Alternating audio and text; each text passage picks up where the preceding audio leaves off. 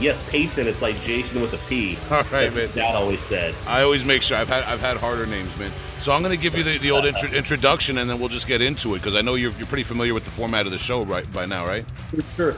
I have not listened to too many podcasts in the last year because my job switched. I used to have a job where I could sit down and listen to music and listen to podcasts, and recently my job has just been like on my feet doing stuff all the time. So I haven't listened in a while, but I was listening back to a bunch of episodes to catch up like the past few days just to get in the zone. Awesome. Wow. Awesome, man. So you know where we're going, For sure. the usual questions, man, and all that sort of thing.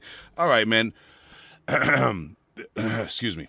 This is Big Will, a.k.a. Uncle Buck, and I'm here with none other than Trevor Pason, a.k.a. Tyrant Perverser of the bands Pink Mass, Skuz, and Emetic. Did I get all that right, sir? Yes, there's two or so more bands, but they don't. We could talk about them a little bit when we're going through the history of stuff, but they're just like little blips on the map, Okay, well, we want to get everything for the record. Not that we're narcs, all right? Yeah, Leo from Immortal Suffering called me out there. He asked if I was a cop, but just to ruin my image as a narc even worse, I'm going to go for the usual question, buddy. Are you from a particularly musical family, or was there anyone in your upbringing that steered you towards music or heavy metal in general? So my parents, they don't play music, but my parents are into punk and hardcore. So my dad was a skinhead. My mom was a punk rocker. Mm-hmm. So growing up, that's everything. It was interesting. Like I was kind of just like from the time I was born, they were bringing me to, well, not when I was like a baby, but when I couldn't get like irreversible ear damage, they were bringing me to shows and stuff. And, they showed me a lot of great punk and hardcore bands. So they kind of gave me, all the like beginner stuff like Discharge and Broken Bones and Bad Brains and Black Flag, like all those bands. And they showed me all that, but my dad hates metal and my mom is kind of 50-50 on it. So when it comes to like extreme music, I kind of found it on my own. But I did have a few people that I met that kind of showed me a few bands here and there. So I would say like by the time I was in 7th grade is when I like found bands like Terrorizer and Napalm Death and like Anal Cunt, like some crust bands, Nausea and all that. And around that same time, my dad started bringing me to ABC No Rio every Saturday. And I met a bunch of people through there. So when I met those kids, they showed me like more like black metal and death metal stuff. So that's kind of when it really started for me. And I also should know I had a friend that was a friend of mine or a friend of my family is Diego, who showed me bands like Gizm and stuff like that in like 8th grade. So those were kind of what got me into music. And then after that, kind of just, looked into stuff on my own, just I wanted to constantly find more and more bands, more extreme stuff. So that's kind of how it all started. Okay. A lot there. Interesting. Now, right off the bat, something just for the listeners who might not realize, you said your dad was a skinhead. Yes. My dad was a skinhead, and he was one of the founders of a group called Rash. And Rash was a anti-racist skinhead crew that kind of started a little bit as a response to Sharp. I don't know if you're familiar with Sharp. Skinheads Against Racial Prejudice. Yes. So they started as a response against Sharp because Sharp kind of lost its steam and stopped being a anti-racist group, and it kind of just became like a boys club of skinheads getting drunk and just beating up like punk kids and stuff. It had no political alignment at a certain point. And at the time when my dad was growing up, being into hardcore and punk in New Jersey and New York, there was a huge huge resurgence, or not even just at the beginning, I guess, of a lot of Nazi skinheads started coming to the shows and starting trouble, and they would like come to shows and like do terrible shit. And they started Rash basically as a like, hey, like Sharp doesn't fucking do anything. We need to get these fuckers out of our scene. So that was kind of his background as a skinhead. Is they started Rash, and they would basically just you know beat up Nazis and stuff like that. So that was kind of his background.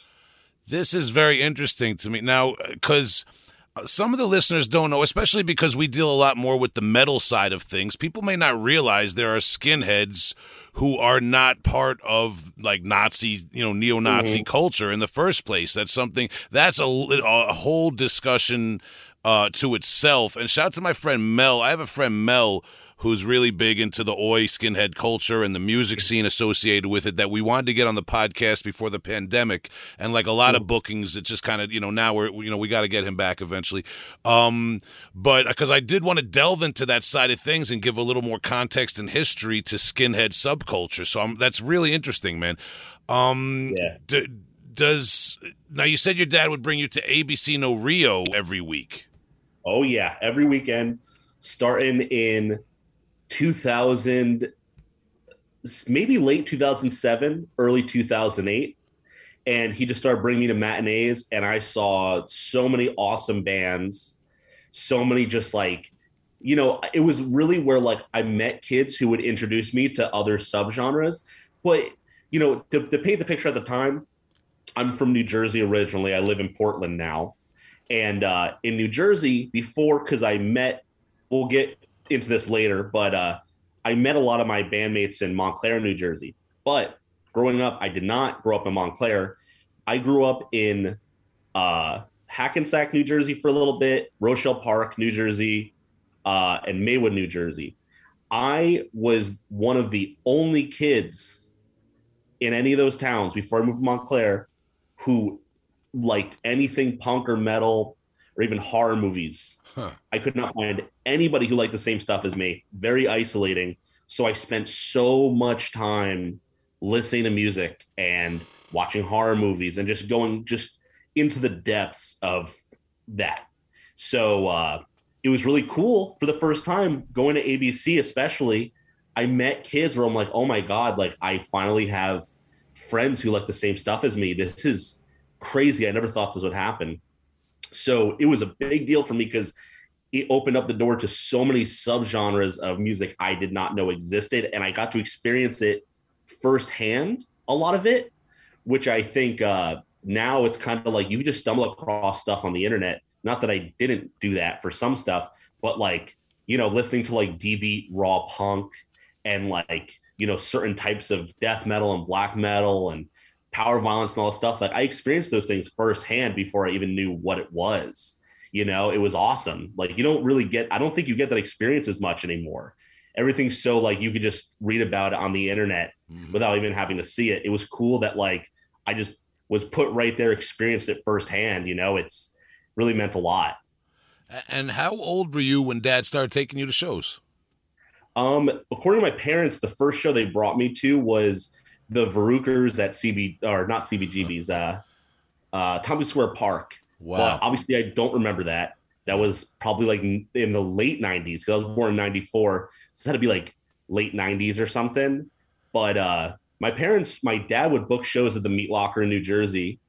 So they brought me to shows throughout my entire life, essentially. But I wasn't really conscious of it until I was like, I don't know, like I would probably have to ask my dad that, but I had to be like 7 or 8 or something starting to go shows. Like they brought me to like you would do anti-racist action benefits. And I remember there was one flyer I have somewhere in my folder of saved flyers where it was like this band Eyes of Hate, Verbal Abuse, and a few other bands.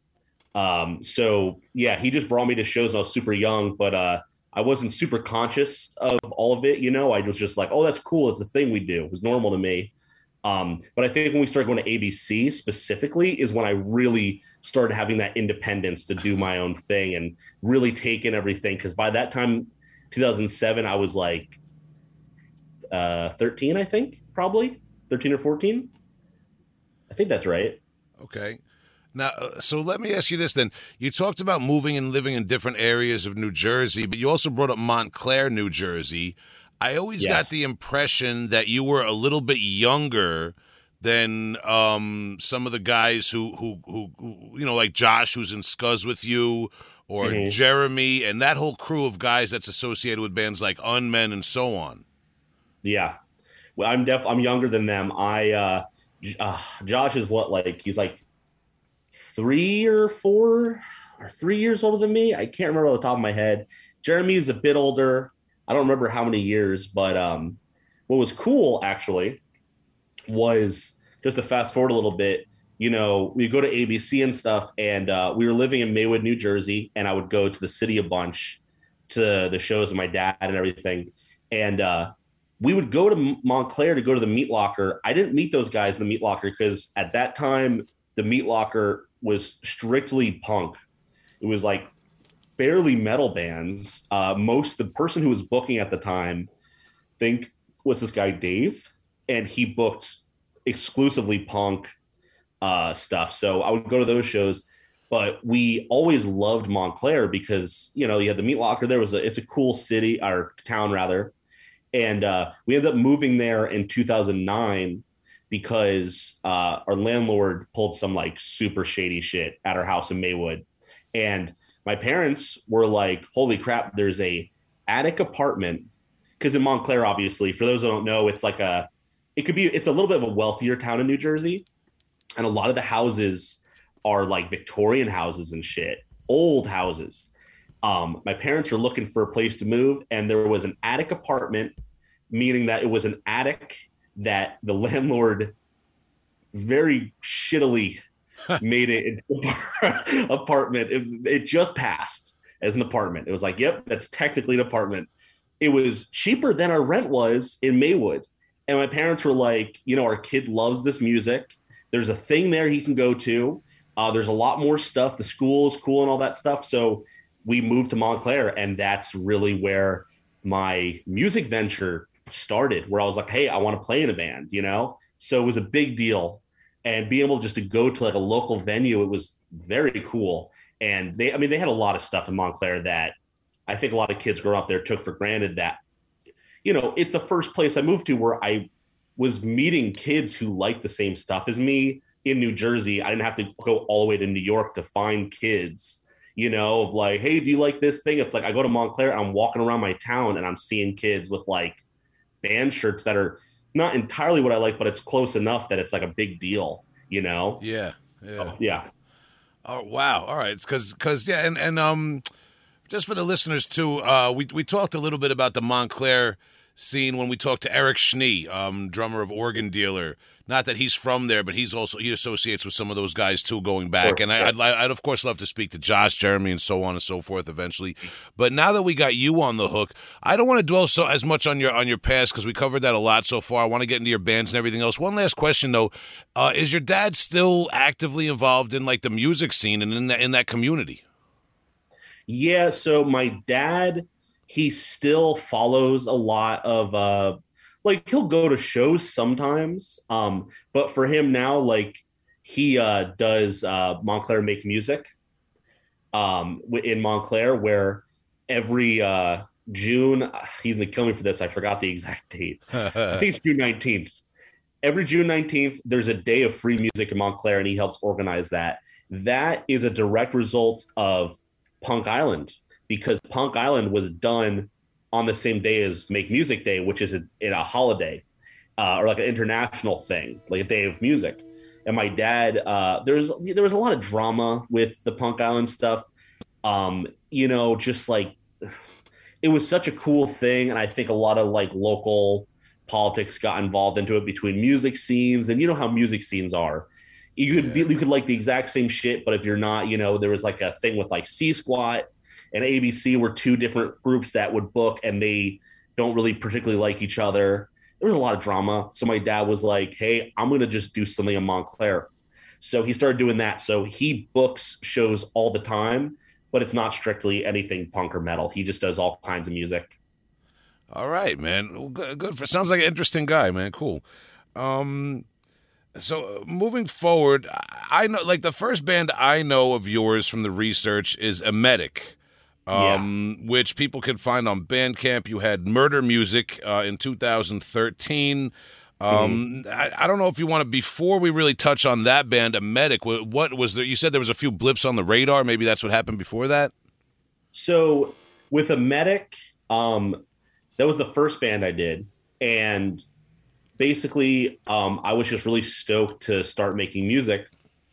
And before I became super tight with Josh and Jeremy, and I was really involved too much in their music scene, I was still pretty rooted in like the punk and hardcore scene. And me and a few friends, um, they weren't particularly into any of the music I liked, but they were my friends, and I was like, hey, we should like do a band together. That'd be fun. So, I just kind of showed them some stuff. I was like, hey, let's just like try to play like, I don't know, just let's just play and see how it comes out. So we started doing that. So that was like 2011. We recorded a really bad demo that's not online. It's horrendous, but we did a more of an official demo in like 2012, which I just got remastered. Which it's like if you go to like this record label, Shirley Road Records has remasters the demo. But we started doing that band, and it was just like a hardcore punk band. Just a lot of, we didn't really know what the fuck we were doing, so we would just like be idiots, I guess. So we would just like be playing and just like break shit, fucking throw stuff around. We would just a lot of stupid shit like that, and very juvenile stuff. Things you do when you're 15 or 16. Yeah. So we did that, and we did the demo. We did like the murder music thing. And then around the same time, I met some other kids that were around the same age as us who were kind of the same stuff. And we just did like another project with them that was really short lived. That was kind of like a noisecore project called Dead Worm. And then there was one other project I did with Ben, my buddy Ben, who played in a medic with me, that was also the first drummer for Skuz. We did another band called Nothing Matters that we only did like two on the fly. It was just like I want to put out as much stuff as humanly possible. And I just wanted to play stuff that I like to hear. It was just for the sake of just having fun. As a lot of people do, they just want to do every type of band, every type of style, and just do as much as possible. So we kind of had that mindset, and we kind of burnt ourselves out a little bit. But yeah, that's kind of the earlier days of music. So that was like a medic and like two other bands. So that was like pre-Skuz and pre-Pink Mass. And then by the time Skuz and Pink Mass started, those bands kind of fizzled out. Okay, and one quick question, Medic. Did you guys actually, or maybe I misread this? Did you perform supporting Andrew WK at one point? Yeah, we did. Let's talk about it. We did. So yeah, like with it was a pay to play show. I just got to clarify. It wasn't like he was like, "Yo, this is Andrew WK. We want this. I want this fucking band nobody knows about to play for us." It wasn't like that. It was like the typical like Andrew WK is playing the Stanhope House. Do you want to play? You have to sell these tickets, and of course, we didn't sell any tickets because it's like, why would you know? So we did open that, which was funny, and like we did the same stupid shit we always did. Like I'm surprised they let us play. We honestly I'm surprised we get our asses kicked when we're kids, because like I would like break the microphones from the meat locker on my face. That's not even a joke. I would like break the microphones on my face. We'd be throwing our instruments. Our bass player Max at several shows just threw his bass down in the middle of a song and just like threw himself into the audience. And at Andrew WK, we did the same stuff at the Stanhope House. So like it was a completely like full show. We're playing like I think we played second, and same thing happened. It's like my buddy throws down his their bass and just flings himself into the crowd, started hitting people and just doing dumb shit. And yeah, and we were particularly goofy at this time in the band. Right before it ended, we just got very apathetic. We were just like very like I was listening to a lot of like stupid bands like Anal Cunt and stuff like that, and I was just treating it like a complete joke. Mm. So that was yeah. So yeah, that we did play with Andrew WK. Long story short. Wow. I mean, did you actually meet him, or it was just kind of like a? No, No. we left. We left before it came out because the chick who hit us up was like, "Hey, don't tell anybody this." But Andrew WK, he's technically playing, but it's not his band. It's his solo keyboard thing. Oh, And I was boy. like, wow, that sucks. I'm going to go. I don't want to see that. So we left. I love it. That's great, man. Yeah. Wow. All right. Well, that's interesting booking there. So then Skuz and Pink Mass, as you mentioned, they both start around 2014, right? Yep, 2014. Skuz started originally. I did not know how to play guitar. Skuz was the first band I played guitar in, and I learned guitar as I played it for that band. I just wanted to go a different direction. I was listening to more like, I was kind of returning to the earlier roots of like listening to like more grind and gore grind stuff and noisecore stuff I listened to. And I wanted to play stuff like that. And, it's just the guys in the band, the guitar player and bass player, they just kind of got burnt out on playing music, and they want to do other stuff, which is totally fine. And me and Ben, the original drummer, were just like, hey man, let's do a 2-piece band. Like there's a lot of like 2-piece grind bands like Pizza High Five and PLF and all these bands. And like, let's just do something. Let's just do something like that. So me and him just started jamming. We recorded a demo.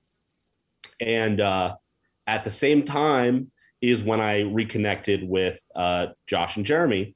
I would see Jeremy all the time because when a medic would play, some of Jeremy's bands would play on the same shows, or we just see each other all the time. He actually lived pretty close to me, so I just see him walking around.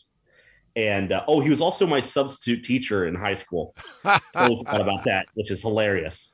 So we would just like be sitting in class and be my substitute teacher, and he'd say, "Hey, come over here." We just start talking about music stuff in front of the whole class because everybody was like, you know how substitute teachers are. They're like, yeah, just do this work for the day, and I'm just gonna turn my head and over here and just don't be an idiot. So he would just come in. We talk about like fucking like Anal Cunt and like Disrupt and just like a bunch of stupid bands. But anyways, we reconnected, and while we're doing Skuz stuff, me and Josh are hanging out quite a bit.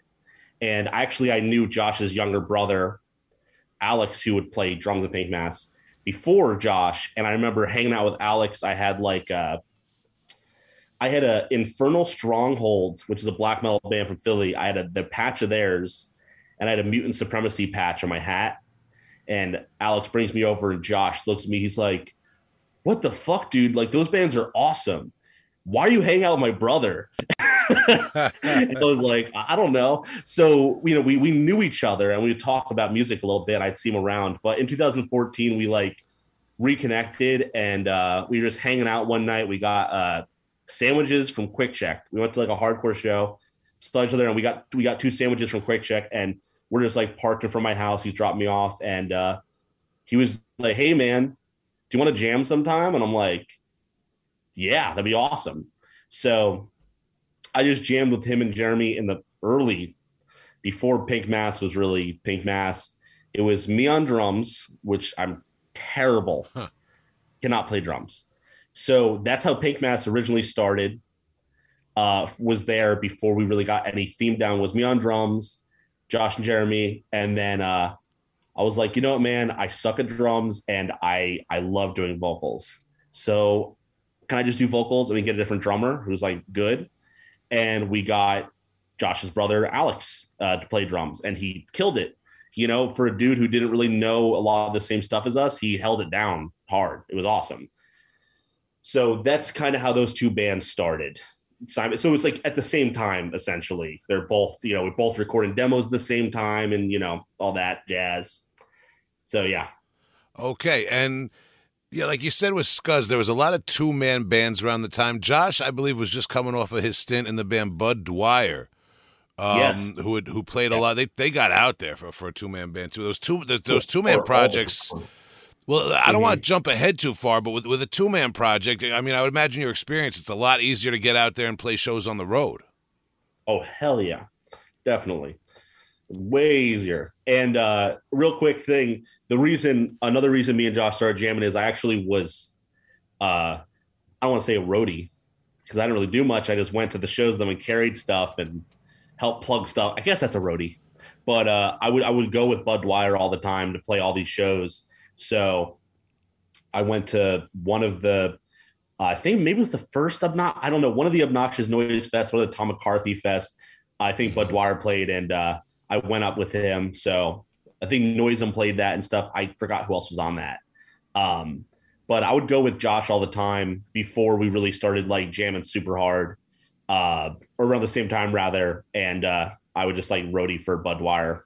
So that was cool, you know. Played a lot of shows. All right, and so now getting it, Scuzz is like, in a way, kind of minimalistic. It's just pared down, two members, very Mm-hmm. grindy, very punk in spirit. Pink Mass is another. It's not as easy to see with Pink Mass how you guys might have reached some of the conclusions you reached For about sure. about aesthetic. Could we get into a little bit? I mean, how does it go from eating sandwiches in front of your house in the car, let's jam, to what Pink Mass is known for now? What's the inception of all this?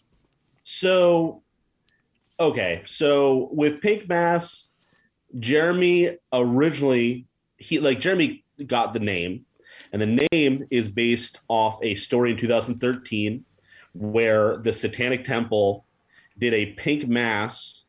They called it a pink mass on the grave of the Westboro Baptist Church's founder, or the founder's mother. And the pink mass is essentially on the grave of the pink mass when it's performed. The person in the grave posthumously uh, will be entangled in the. So like he married two women and two men on the grave of the founder, and the Westboro Baptist Church is obviously an extremely controversial, very homophobic, uh, religious group. So the pink mass is Aren't they basically they're the ones that protest soldiers funerals and things like yes, that as well? They those are do the it. ones. Yeah. Yep, those They guys. very infamous. Okay, yeah, go on. So he married people in this pink mass on the grave. So basically, posthumously, it turns the founder gay. And whenever that couple that's married on the grave engages in sex, the spirit of that person is receiving pleasure. So it's like a total, fuck you to the Westboro Baptist Church. Very blasphemous, cool. So Jeremy was like, dude, let's do this band with this name. And he kind of was like, I kind of want to do something like, I can't remember what band he said. I think it was like Midnight or something. Like this is in the same time frame where like we're hanging out with Jam once and then we're hanging out another night and Jeremy brings up the idea. So we're sitting there, we're like, okay, let's start jamming. Let's see how it comes out or whatever. And I was like, hey, because obviously Josh and Jeremy are big into metal, but they were a little bit more like Josh, more like grind, like power violence and hardcore stuff. And I kind of was like, hey, I really like bands like Carnivore and like black metal bands like Archgoat and stuff that are like blasphemy, just like extreme metal bands who have this like mystique around them.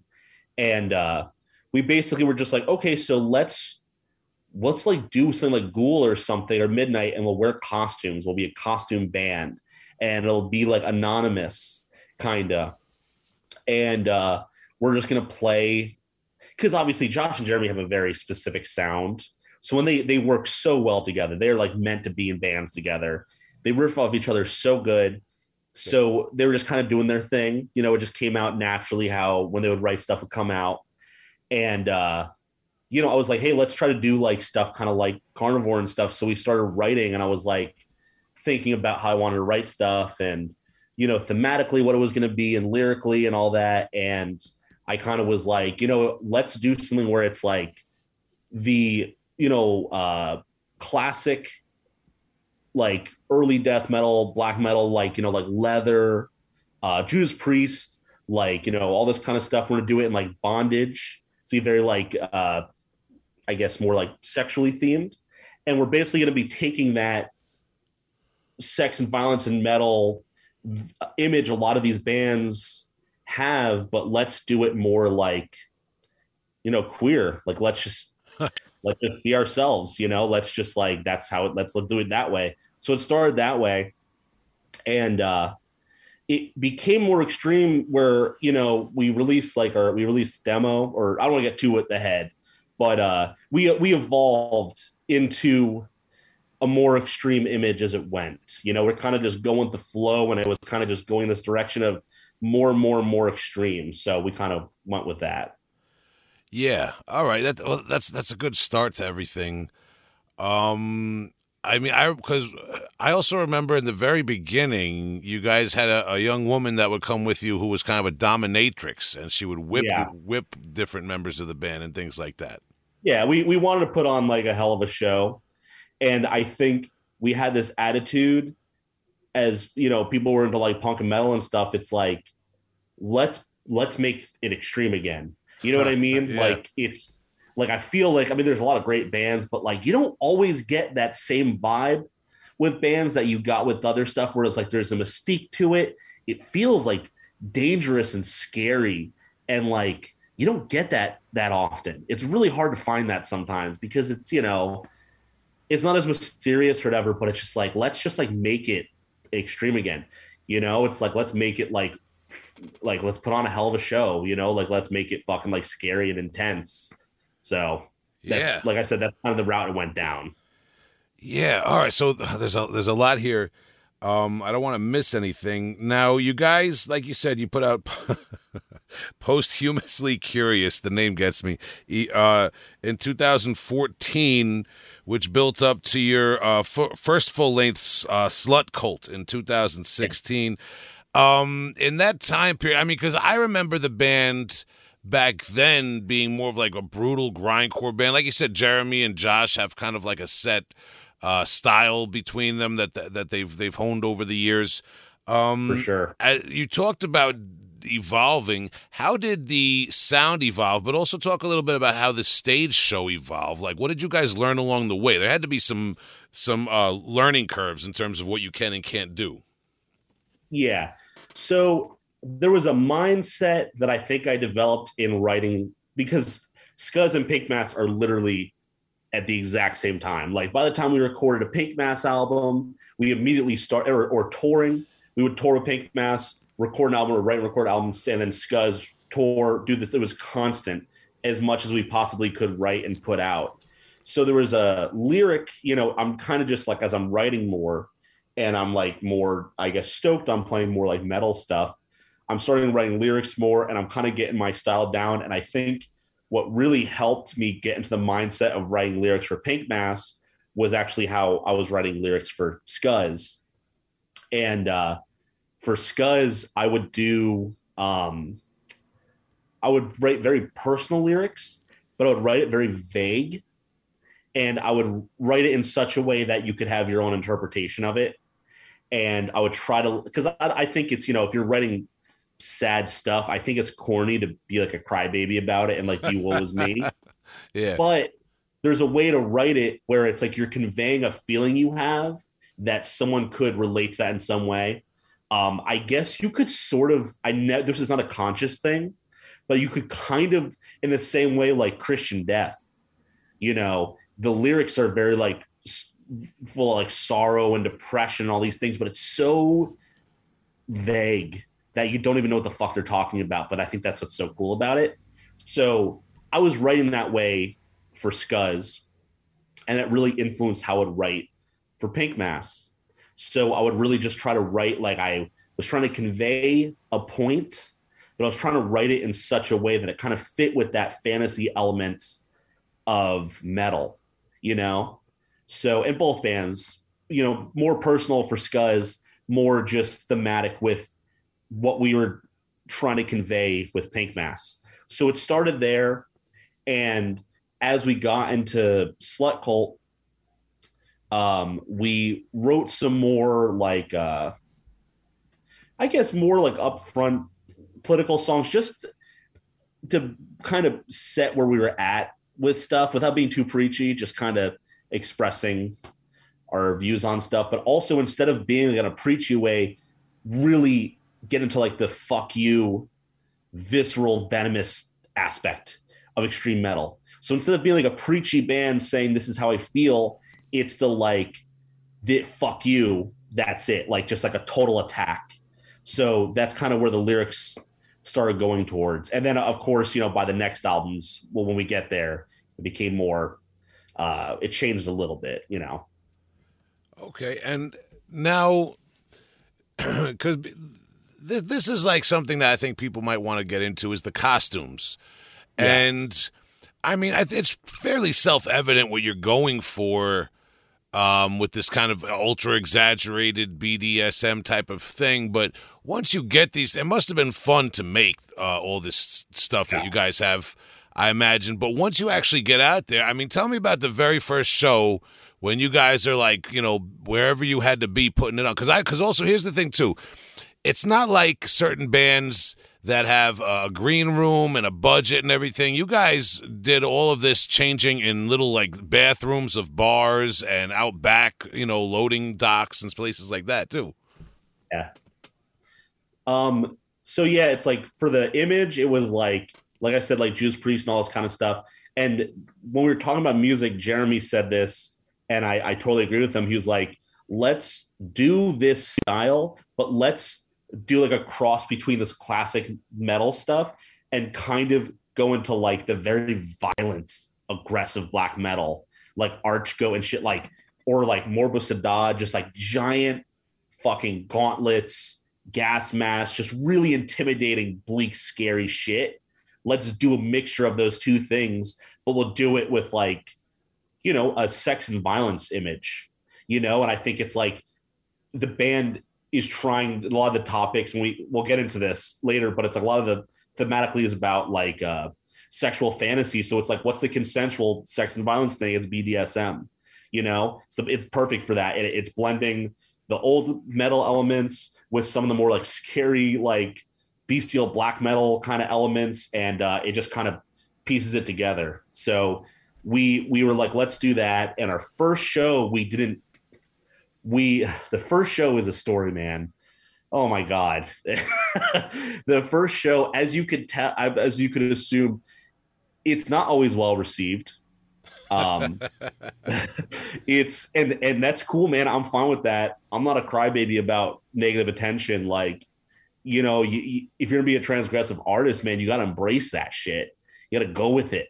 You can't, you just gotta do your thing, man. And the first show was okay. So, like I said earlier, my dad books every June. Montclair Makes Music, and he's booking it, and he's like, he wants to do a metal show at the end of the night after the day of music, and he's like, hey, does some of your bands want to play this show, the end of the night show, the metal show? And I was like, yeah. So like, Skuz was going to play, Pink Mass was going to be our first show. He asked, he was like, hey, does Pink Mass want to play? We're like, yeah, let's make this our first show. Totally. A few other bands. I can't remember who else is on it. But anyways, so we're booking this day. I'm helping my dad book some of the shows, and he's like, hey, let's find a show, a place to do the metal show. So I go to this fucking I don't want to say dive bar is complimenting it. Complete shithole. It's called the Erie Saloon in Montclair. This bar was it was right next to the train where you would catch the train to go to New York. Was this little bar at the train station. They would have some shows there. They got pretty wild. and there didn't seem to be much of an issue. So I'm like, all right, cool. Let's go talk to the guy and see if we can book a show on June 19th. It'll be the first Pink Mass show.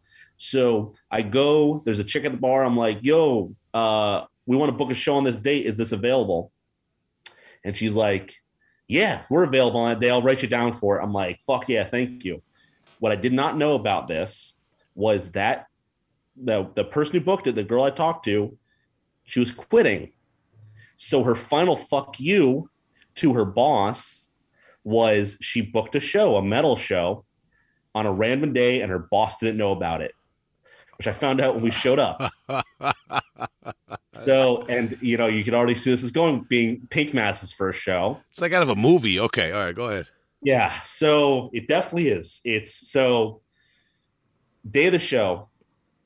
I show up, me and Josh, with the setting up all the equipment.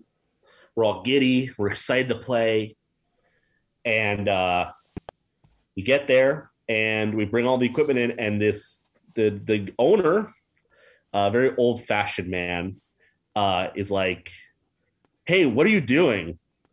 And we're like, "We have a show here, and we're loading in." And he was like, "What are you talking about?" And I'm like, "We booked a show. It's on the calendar." He was like, "What?" And he goes to look at the calendar. He's like, "Oh, I guess there is a show." He's like, I don't know anything about this." So I'm like, "Oh, he doesn't know anything. He doesn't even know it's a metal show." He's just like, "Oh, it's going to be like some acoustic guitar shit or whatever." So we're moving tables around to make space in this bar to play. And, and the day is ending.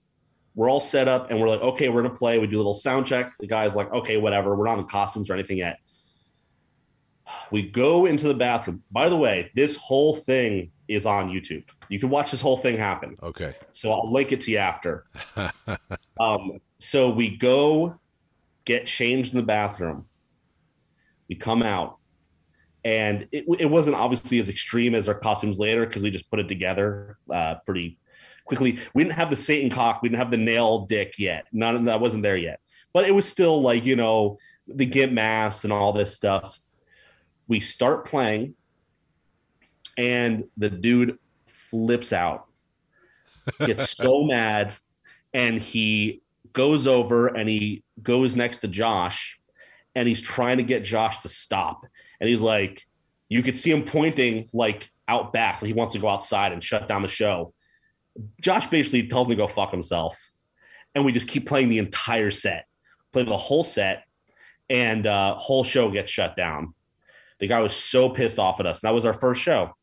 That was how it went. The show got shut down. The guy was pissed. And that's kind of how it all started. So it was a good foreshadowing of things to come. I'll tell you that much. So, what does your dad think of Pink Mass? Dad loves it. He thinks it's awesome. He thinks it's cool. Oh boy! All right, so now you touched on a lot talking about Pink Mass, the whole like bestial black metal aspect of it, Blasphemy, and all these bands. What? Because you guys managed to actually get out there and play with some pretty cult acts at some of these very cult black metal and cult death metal fests, right? Yes. Can you tell me a little, because it seems like a somewhat insular scene. You guys are kind of like more punk rock grindcore dudes from Jersey. What was it like to infiltrate that scene? Was it just automatic respect because you were willing to put it out there like that? It was met with mixed reviews, I'll say that, because because here's the thing, it's like with black, and I love a lot of black metal stuff, but for such a blasphemous rejection of whatever kind of scene, it is the most crybaby, stay in your lane, it's a bunch of wimps that put it, for guys that are like, we don't listen to wimpy music. It is a bunch of wimps. And we played some pretty high profile black metal shows. And we kind of came with this attitude of like, let's just go all out. Let's not worry about pissing these guys off because fuck them. That's what this whole music's supposed to be about, right? So it's like I remember our first very cult black metal kind of show we played was we opened Martyrdom that Revenge was playing. And it was Revenge, Spectral Voice, Blood Incantation, who are just like some of the like earlier bands. And it was Revenge, and I can't remember who else was on it, but Revenge was the headliner.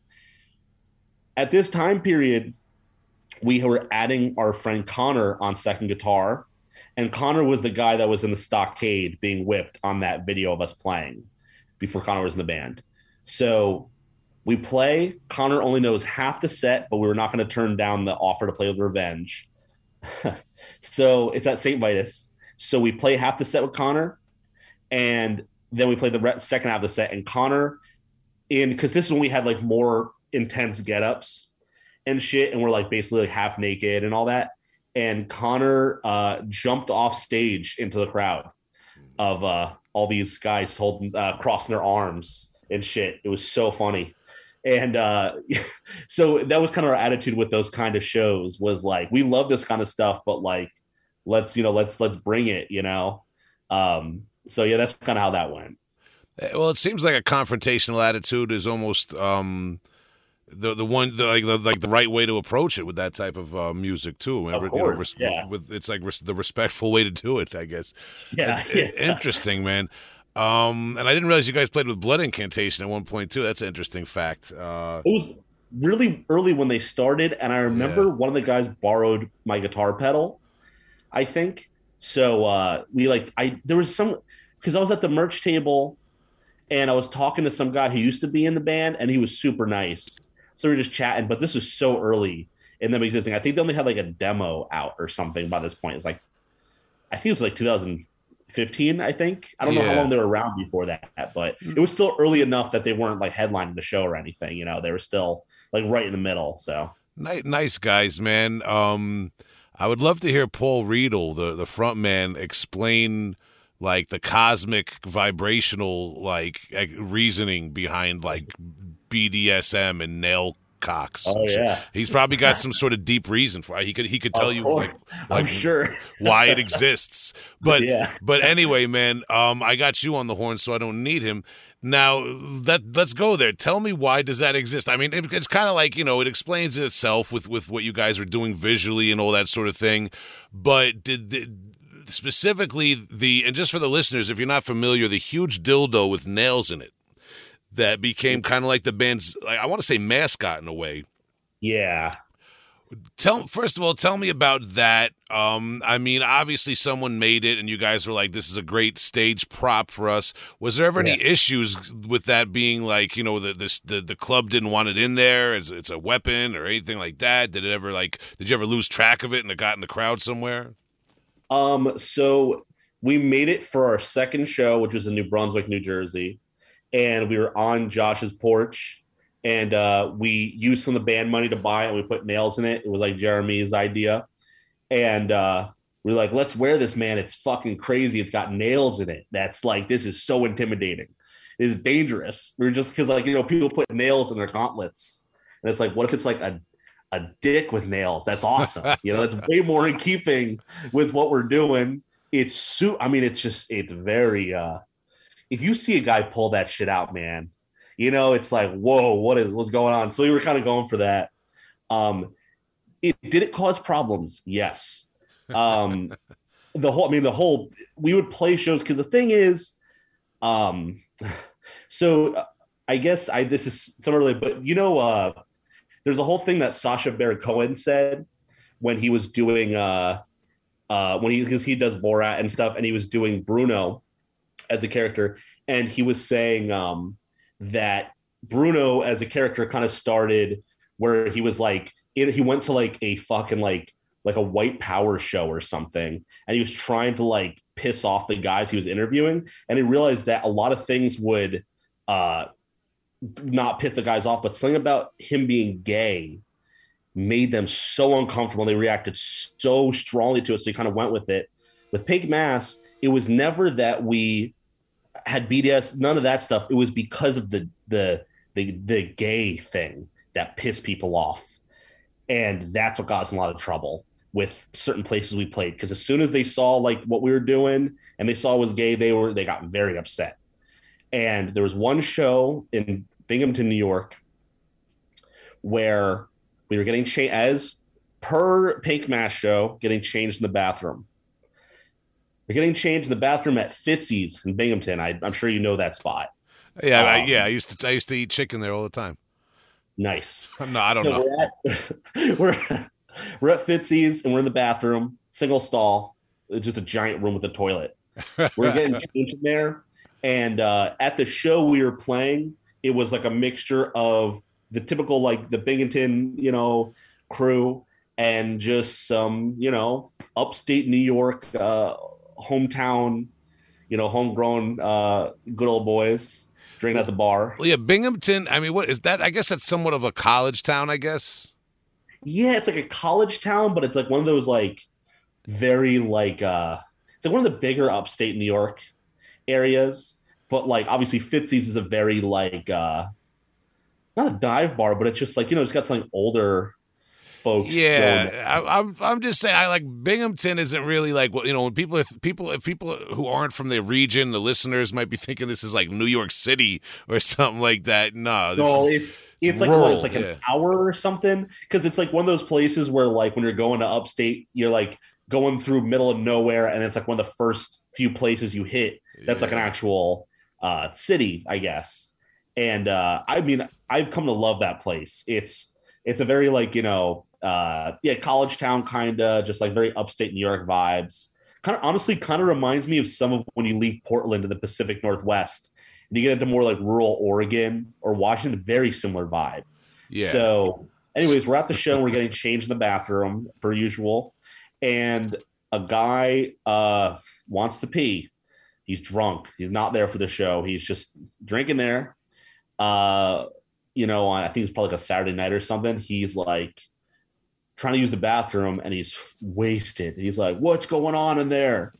The fuck you doing in there?" And he fucking busts the door open and he sees us in our getup, and that man's face just turned into complete like rage. And he starts calling us stuff, and we're ready to fight him. And he sees the nail dick, and fucking Jeremy darts up and fucking chases the guy with the nail dick outside, like threatening to kick his ass. It was awesome. Wow. It was really cool. So yeah, that was, it was met with like I said, with the other guys, mixed reviews. Some people loved it and some people hated it. So, it was definitely one of those kind of things. Have you guys gotten any sort of support, or has anyone like come to tell you guys they enjoy the band outside of the extreme music scene, just because of the image somehow, or because of what you guys try to express? Yeah, actually, I had a friend or two who reached out to me that said that me doing the band kind of gave them the courage to come out and be themselves and stuff, which I thought was awesome. So I got a lot of kids like that where they were just like, because people don't listen to metal. I think they have this interpretation of it's boys club and it's all this kind of stuff. And when people saw that, they were like, "This is cool," and it spoke to them for reasons outside of them liking the music. So we did get a lot of support from people just solely based on what we were doing. It's very cool. I'm very happy. Anything positive people take from it, that's awesome. That's why we're doing it, man. All right, interesting, man. Well, you said metal, and I want to talk a little bit there because it seems like, and just for the listeners, if they don't realize, you guys just in the last few days put out the single Sulfuric Blessings, which is on your Bandcamp. Apparently that's going to be on your upcoming EP, Nympho Commando. Yep. That all that information is on your Bandcamp. What the reason is, this song sounds like a very structured, polished, in terms of songwriting, I'll say polished, very raw production still. Swedish death metal kind of influence, old school death metal song. It seems like a little bit of a departure. Not that you guys never had death metal in your songwriting, which you definitely did. Mm. Especially on the Ballad of Satan Cock. The last song was kind of like a 4-minute epic metal song, but Mm-hmm. this song Sulfuric Blessings. You want to talk a little bit about that? Does that indicate maybe where the whole EP is going? Yes. So to take it back a little bit, after we did Slut Cult, we did an album called Necrosexual. Mm-hmm. And on that full length or whatever, full album, uh, a thematic thing that I started getting really into writing was I wanted to start writing about more unconventional, extreme, but consenting fetishes and fantasy. So, on Necrosexual, there were songs that were about, like, I would do my research. I would like read, like, because it's not like I would write about stuff that I'm not personally into, but I wanted to do my research about it and write it for people who like that. And it's just like, because you know how like metal bands are, they write about all this like bleak, fucked up stuff, but they're like almost writing about it in a way like, oh, that's fucked up and nasty and gross. Where I was like, I want to write about it for the people who like these things and write it almost like as a fantasy for that person. So on Necrosexual, we wrote about a lot of like fantasies of like spectrophilia, vorophilia, which is the sexual fetish of being eaten alive. And I'm writing it for someone. If you like that, I'm writing it for you, So we started writing about fetishes and stuff. We departed from the political stuff because it was like, well, we already stated where we stand. We started writing about that. And there was a very like romantic, like Jeremy, obviously he like loves stuff like At the Gates and all that. And like a lot of like Swedish bands. And, you hear, especially with the new stuff, like you hear a lot of that influence from him, and our drummer DJ, really had a lot of influence from like Dissection and, At the Gates, and a lot of more like melodic-y kind of bands, which is a little different than the stuff I like, but I definitely have a lot of appreciation for it. But anyways, it just, it became more structured and more musical. And the lyrics became more talking about these like fantasies and fetishes that people like. And so for the new EP, Sulfuric Blessings, basically the whole EP is thematically based on fluid-based fetishes. So it's basically like 4 songs, and Sulfuric Blessings is about I forgot the nice sounding term for it, but it's about eating shit. It's what it's about. And it's written in such a way that it's written in like a very like pornographic, fetishy kind of a way. Instead of it being like a gross out thing, it's just it's written a really like romantic kind of a way. So that's kind of the theme on that album. So musically, it's very like, yeah, like I agree. It's like it has a very like polished death metal sound to it, a little bit more. Huh. All right. A lot there, man. Now, yeah, and I did kind of breeze over 2017's Necrosexual, which you described. And although it was kind of a developed musically, I was listening to it today. It does strike me as a little bit more of a straightforward grindcore influenced album. For sure. Not that it doesn't have its metal parts. It just seems like maybe over that. I wrote it down. The last track on the saying these song titles, the Ballad of Satan Cock EP, Repulsive Resurrection. That was like 4 minutes plus, which was a little lengthy compared to some of your other songs, and it went a lot of different places. Very like it was like almost like a progressive for Pink Mass type of song. For sure. And then so now I heard the new song when I checked it out. It's like again, it's very structured. I'll use the word in terms of songwriting. So it's just interesting to see where the band's going.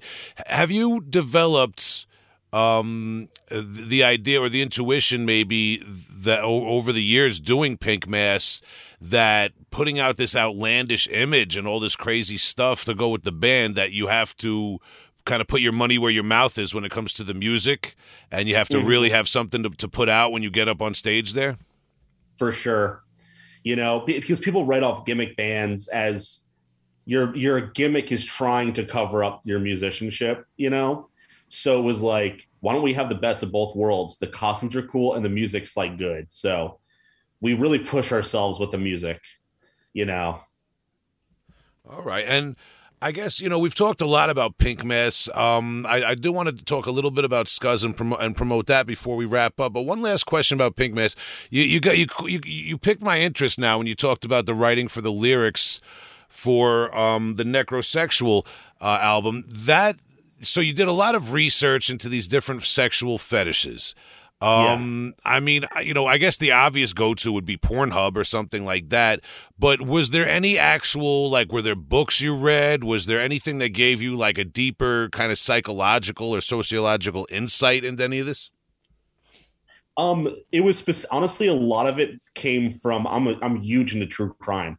Huh. We'll talk about this more with Scuzz because Scuzz has a lot more references to true crime stuff. Okay. But a lot of true crime stories, there's a lot of very like sexual motivations, and a lot of fetishes and lifestyles are demonized through these stories. So I would read stories about someone like Armin Mivas, who met the man online to consume him. And it just was like, they were on a forum for the Cannibal Cafe, or it wasn't the Cannibal Cafe. It was on AOL, but it was predating the Cannibal Cafe. But things like the Cannibal Cafe existed. There's websites like Dark Fetish Network, where it's like you hear these stories, but there are people who are into these as fantasy strictly, and it's consenting entirely.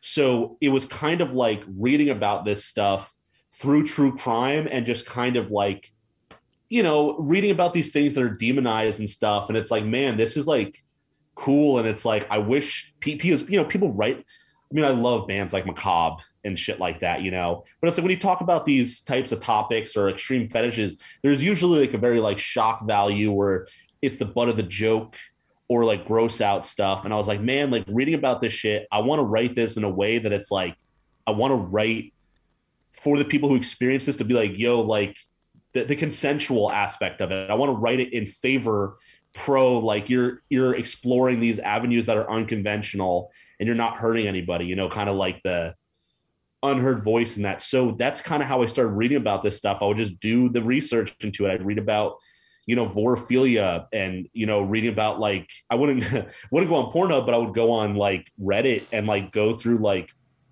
forums of like fantasy. And I wanted to make sure that for that album specifically, reading about these like death fetishes and stuff, and listening to podcast episodes of people who have a death fetish or these more extreme fetishes, kind of hearing where they're coming from and what their reasoning and everything behind it, what they get out of it is. And I was like, I want to write in that perspective, in that way, in that avenue, because I feel like that's not done, So that's where that started. So that's kind of where I did all the research. I would, at least for that, with the new album, I've just been doing research about like extreme cinema and extreme fetish films, which is a lot of fluid based fetish stuff. So that's kind of just reading up about like different movies and stuff like that. So yeah, that's kind of how I kind of researched all that stuff. That's interesting, man. I love hearing about when people go to a little bit extra lengths with their lyrics. That's very interesting. Now, doing all that research and just kind of getting your head in that space, was there anything? Because I mean, we're kind of casually talking about some pretty out there things that a lot of people might be offended by, or Sure. just kind of like repulsed by the thought of what. Of all these different fetishes and these acts that you were researched, like, is there any that really stand out to you that you kind of find repulsive or I don't know, because I know that you part of this is also you don't want to necessarily offend or put down anyone who has these feelings or these fetishes, but is there Sure. one that you just kind of can't wrap your head around? I mean, it's one of those things where like I think I can't wrap my head around stuff when it's so specific that it's like I don't get it. Like it's like so it's not even like a general. It's just like a very specifically like I don't. It's like it's more that it's like I'm not repulsed by it, but I'm just like I just don't. It's like I would want to know why someone likes that. Um, so like what I've learned is a lot of times people do it based on like experience. So like it's not so much the like extreme stuff because you read about like vorophilia or these kind of death fetishes, like you kind of get it once you read it and you're like, oh, that's not whatever. But it's more of like people who are into like sneezing and stuff like that. And I'm Yeah. just like, I don't like it just doesn't make any sense to me. And it's just like it's really hard to be like, I don't understand exactly why people like this, other than they're just like, yeah, I just like that. So anything that's repulsive is more so when it's like a non-consensual thing. So of course, there's a small minority of folks where like they do not believe in consent and stuff. And I would definitely come across some forums of people talking about stuff in such a way that was like borderline criminal behavior, where it's like, oh, this is a different beast than any fetish. This is like enabling each other. So I would say I was more repulsed when I would read about like very troubling violent fantasies that did not have any consensual nature to it, and that definitely rubbed Yeah. me the wrong way. Okay. Okay. I guess that's the right answer, man. That's interesting. Um. Wow, a lot. So now with Skuz, I feel like you gave me the segue. You say that you talk about true crime stuff with Skuz. Before we get into that, because you're talking about two bands that started around the same time and were very active around the same time. One of which was like a full lineup band that involved costumes and a very specific gimmick. Skuz, on the other hand, you're kind of two dudes playing your music. There's not so much of an image or whatever. Was it a lot easier and kind of a relief when it came time to do Skuz in a way? Oh, for sure. Also, with Pink Mass, you don't want to do it too much to the point that it doesn't give an incentive for people to see it. You want to bring something new to the table. There's expectations, obviously, there, where like Skuz was just like, yeah, just way easier. It's just like you're just playing less complicated stuff, less people, you know, it was a lot easier for sure. With you mentioned true crime in the lyrics. Do you want to get into that a little bit? Outside of the realm of Pink Mass and just what exactly fascinates you? Maybe like a few specific things that might have that maybe you wanted to convey or talk about in Skuz. Yeah, so for Scuzz, I read like I'm very into like true crime stuff, like reading about stuff, podcasts, like watching shit about it or whatever. It started to influence my writing, and something that I thought was really interesting as a technique writing is with Scuzz. I used to write about things like in a very I would write about really personal stuff, but I would like do it with like very not like metal imagery, but it's just like cool sounding stuff, if that makes sense. Like it sounded like more epic and shit, and it had like a double meaning to it, but it was just kind of you could take it either or. But with true crime, what I thought was interesting was when you read a lot of true crime stuff, one of the most disturbing things about reading about really sick, depraved people is not just the bad things they did, but it's the aspects of them that are relatable. That freaks me out. So what I started doing for Scuzz was I would be writing about like a personal experience or personal feelings and kind of relating it to bad people, I guess. Um, so it's kind of hard to explain, but that's kind of like where the writing went, was like talking about like in this like vague sense, but it's like that's what's so unsettling about it, you know?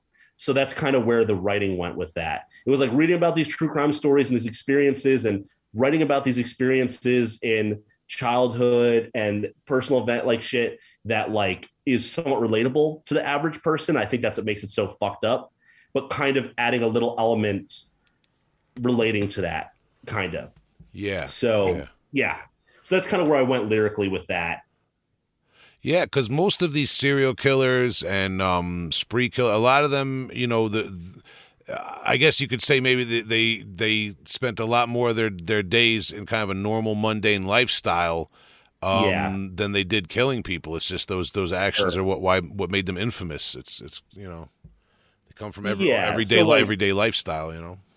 yeah. So like, I would like read about. Like, it was weird. Like, I'd be reading about like a killer or something, and they were saying about their childhood or an experience they had that was very relatable to a similar experience I would have had, or anybody who, grew up in like troubled times, or whatever, went through, and it would inspire me to like write about a personal experience in a way, but I would kind of add a little like blurring the lines. So it's vague, and like I'm writing lyrics from the perspective of like a bad person, but the aspect of it is really relatable. So like emotional trouble. So a perfect example, I think, of this is there's one song we have called "Sickening Nostalgia," and "Sickening Nostalgia" is basically like trauma, right? It's like when you're coming to terms with a traumatic event in your life that you thought was normal, and as you get older, you realize it wasn't normal. So it's like nostalgic in this weird way. Or when you experience something bad, if that makes sense,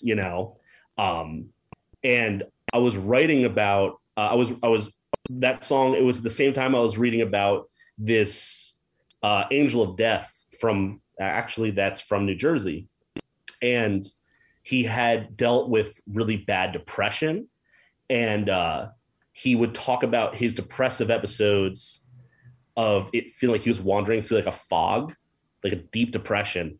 And I remember reading that, I was like, I know the exact feeling this person's talking about.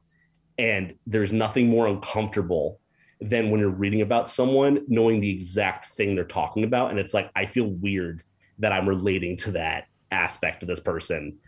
So Sick Nostalgia is like kind of writing about this person and their depression, not like directly or anything, but it's just in terms of inspired by it while relating to my own issues with depression, if that makes sense. So it's kind of blurring that line. So it kind of is like there's a despair to the lyrics dealing with depression, anxiety, but not in like a whiny, sorry for me way, but in like trying to convey the abysmal grief of that fake sensation, and I think conveying it in such a way that it feels like so dark, Yeah. because that's how it feels. So I would write things in that way a lot. I wouldn't be directly referencing a killer or anything like that, but I would be writing about personal feelings through the lens of another more fucked up experience and writing it in that way. So as a person reading it, they kind of could half relate to it and then half be like, yeah. All right, man.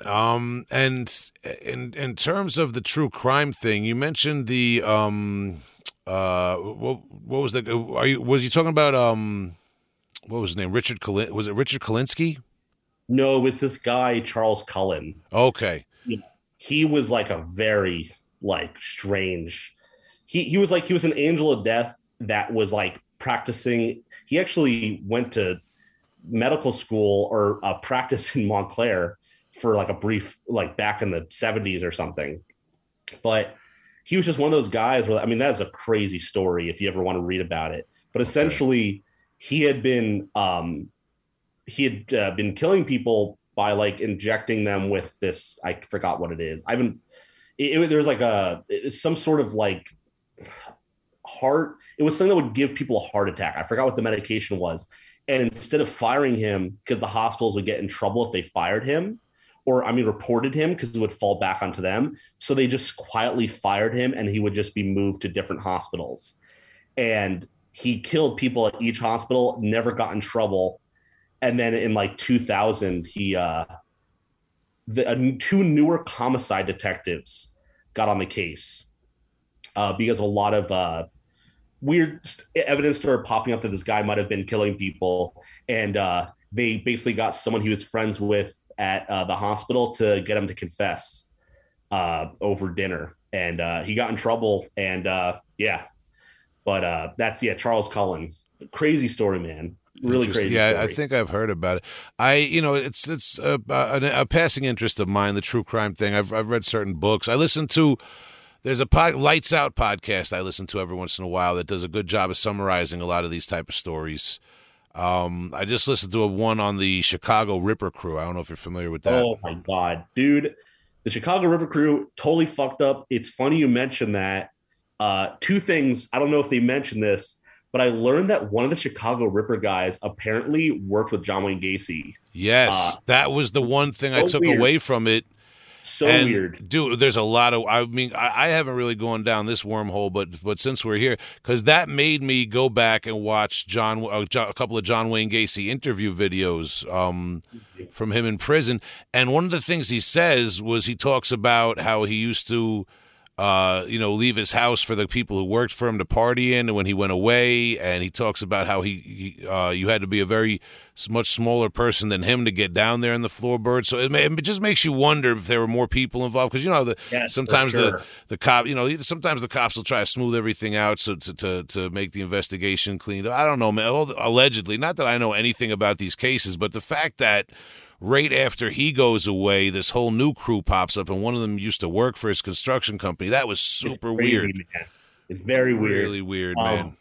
the other thing too is something. There's a band from out here.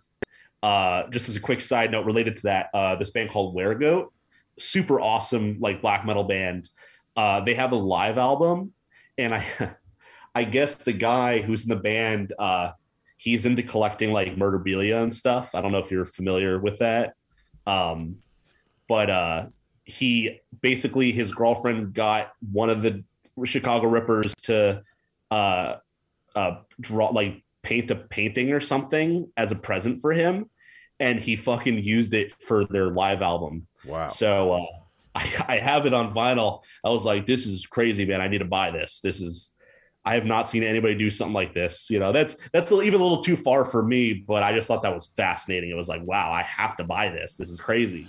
Fascinating is the word, man. Yes, for sure. I would need a cup of coffee to figure out where I stand on that one ethically, but Yeah, fascinating for sure, man. Yeah, I'd have to think about that one for a while, but that's interesting, man. Yeah, I mean, all this stuff is very interesting, man. And it's the thing about true crime is whether you like it or not, it happened, man. So I get it. It's wow, man. Yeah, it's funny because I was waiting for like 5 minutes of you talking to bring up the John Wayne Gacy and the Ripper Crew guy working for him thing, and you brought it right up. Hell yeah. Super weird. Well, Yeah, that's a wormhole for the listeners to go down if they're interested in the true crime for aspect sure. now. But Skuz, Skuz. While we're talking about all the releases are there on Bandcamp, by the way. But where does the name come from? So funny enough, the name comes from way before it even formed. I was hanging out with my buddy Mike, who played in Dead Worm and a Medic with me, because we just didn't really, like when you're a kid, you're just kind of playing music and you're not really going for anything. You're just trying to like play and see how it comes out. We were hanging out one day and he was just saying, he's like, our music style, it sounds like scuzzy. Like that's a word, like scuzzy means like dirty and like undesirable.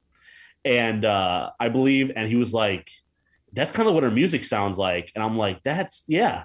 So by the time Scuzz formed with me and Ben, we didn't have a name yet. So we're going through all these different names. And I was like, why don't we use this name that Mike brought up? So that's where the name came from, essentially.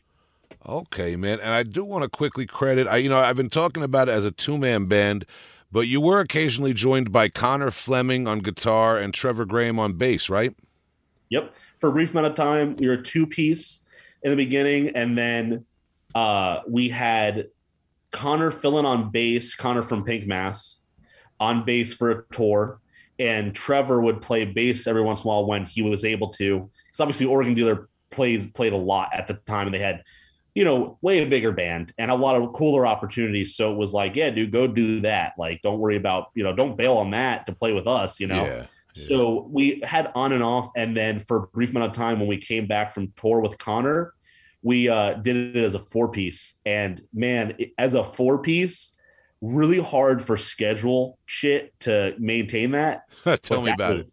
yeah, it was crazy. Oh my God, it sounded so fucking heavy.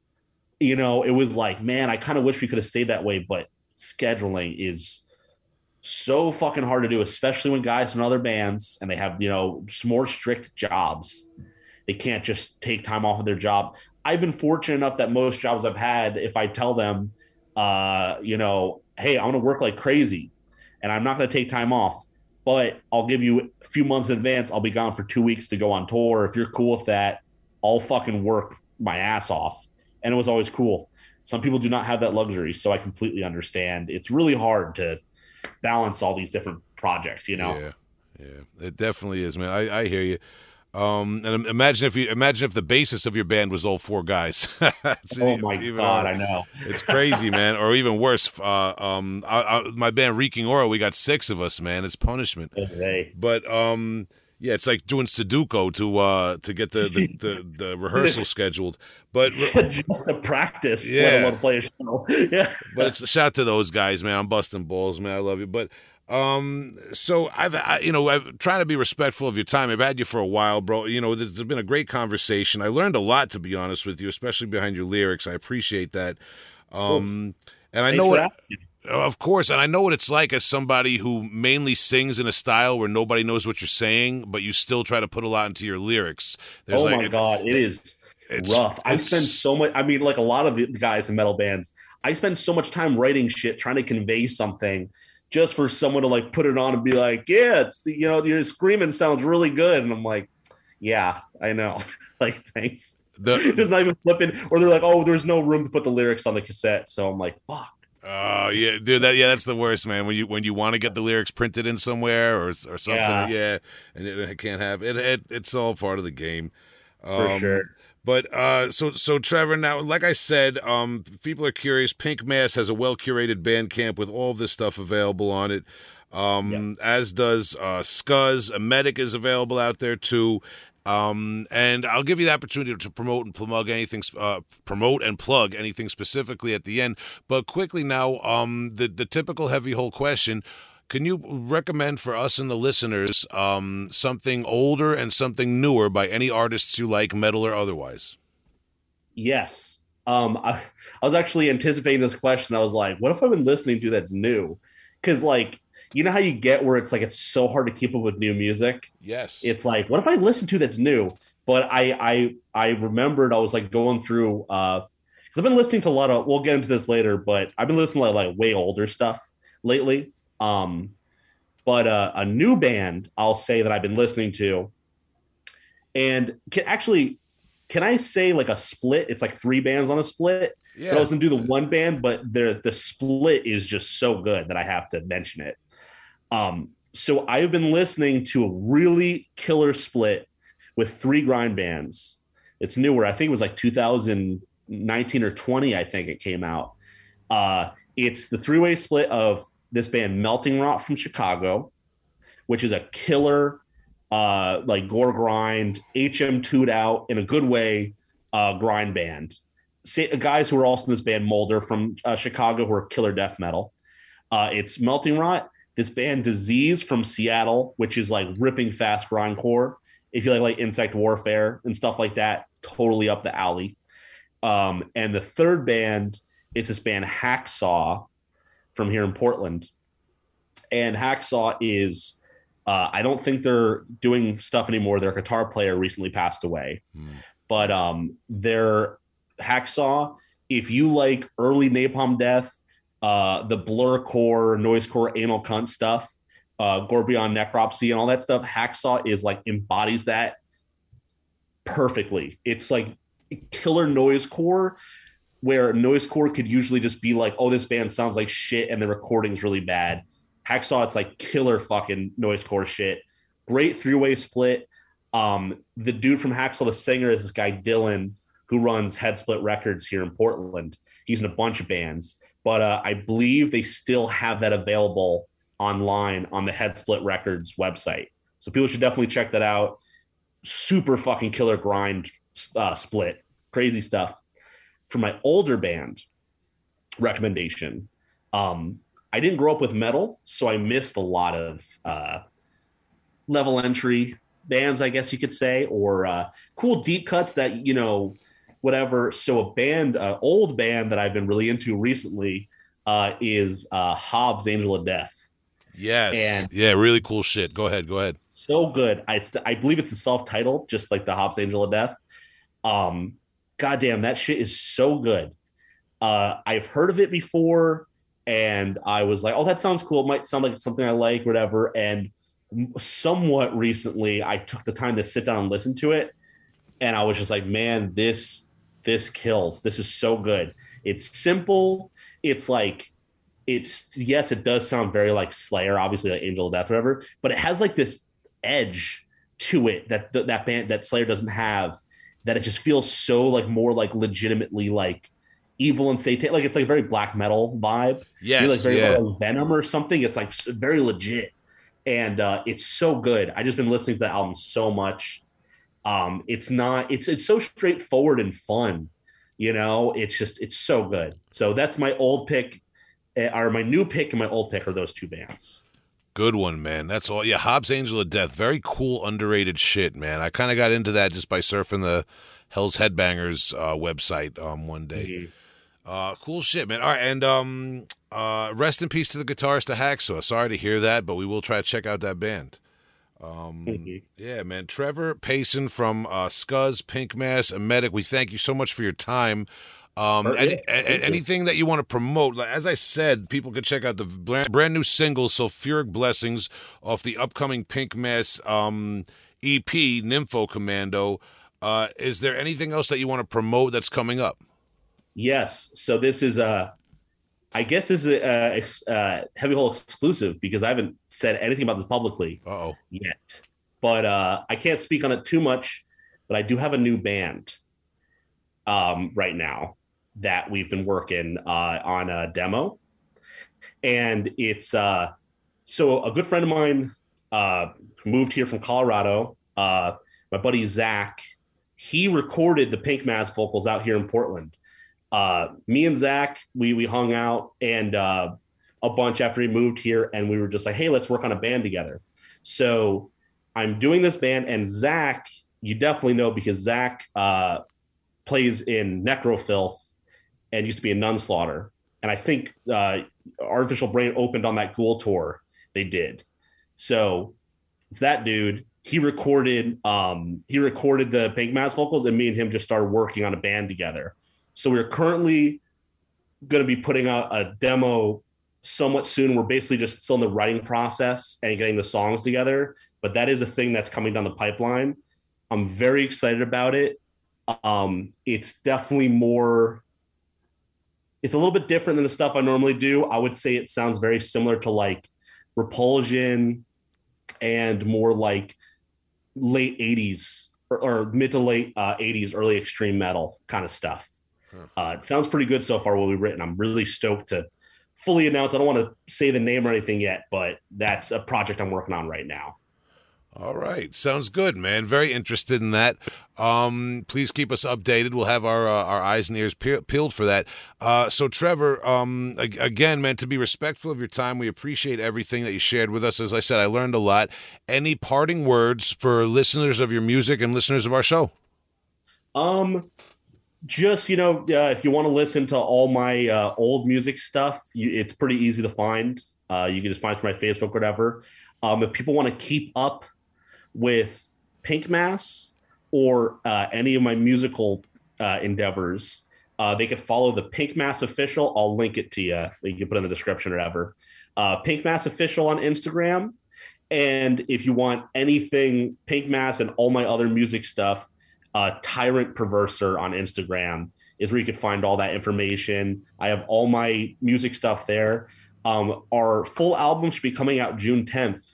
So, people keep their ears open for that one. I'm really excited for people to hear this full album, man. It's like my favorite stuff we've ever done. I love it. So I'm really excited for people to hear it when it comes out. But June 10th, that comes out.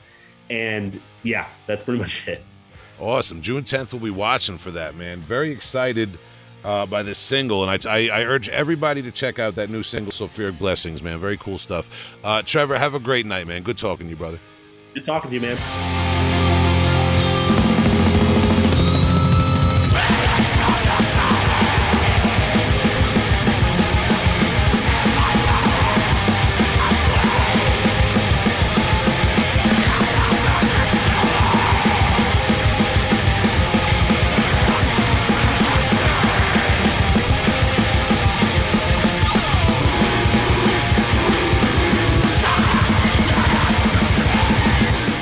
very much to Trevor Pason, a.k.a. Tyrant Perverser of Pink Mass and all of his bands. And by now, it's no secret that you probably saw them perform at Maryland Death Fest if you were down there in time to catch them. A lot of weird last-minute Maryland Death Fest editions out there, including Bowel Erosion. Shout out to those guys, too. But this is Big Will, Heavy Hole Podcast, joined by my co-host Dave Gladding. How you doing, Dave? I'm doing great. That was a great interview, man. Appreciate Trevor's time, man, and definitely like some interesting points he made. I hope people look a little deeper behind the surface on Pink Mass if they can stand the smell. But regardless, Dave is here, and we're gonna actually get into some recommendations. We got some old school kind of cult stuff. We got some weird, different stuff that we're gonna talk about behind the scenes. But I just want to shout out Tom and Justin working hard behind the scenes on Heavy Hole Podcast, as always. You may have noticed lately that they're not on every episode, and Justin's working hard. These are guys that are both in different stages of starting young families and working hard and establishing themselves in their careers. So we shout them out working behind the scenes, but you may not hear them as much on the podcast going forward. But that's why Dave's here to help me out. And Dave, we have these recommendations in the old school spirit of when we first started the podcast. We used to do recommendations all the time. So, Dave, I asked you to bring me two bands. What's the first of yours that you want to talk about? Well, I mean, the first band, if we're going old school, is Morpheus Descends, the Chronicles of the Shadow Ones EP. And this is an album that I've had. As I was telling you before we started recording, I've had it for the CD for about 20 years. At this point, I got it. I remember, holy shit. It's like, I got it in 97, so it's like 25 years old now. Holy shit. Yeah. But I remember buying it at the show, the Crawdaddy show. It was Flesh Grind, Mortal Decay, Drogada, Putilation, Disfigured, and whoever else played. But I remember buying it I'm pretty sure I bought it from, I think the guy's name was John. He was like the drummer for Drogada at the time.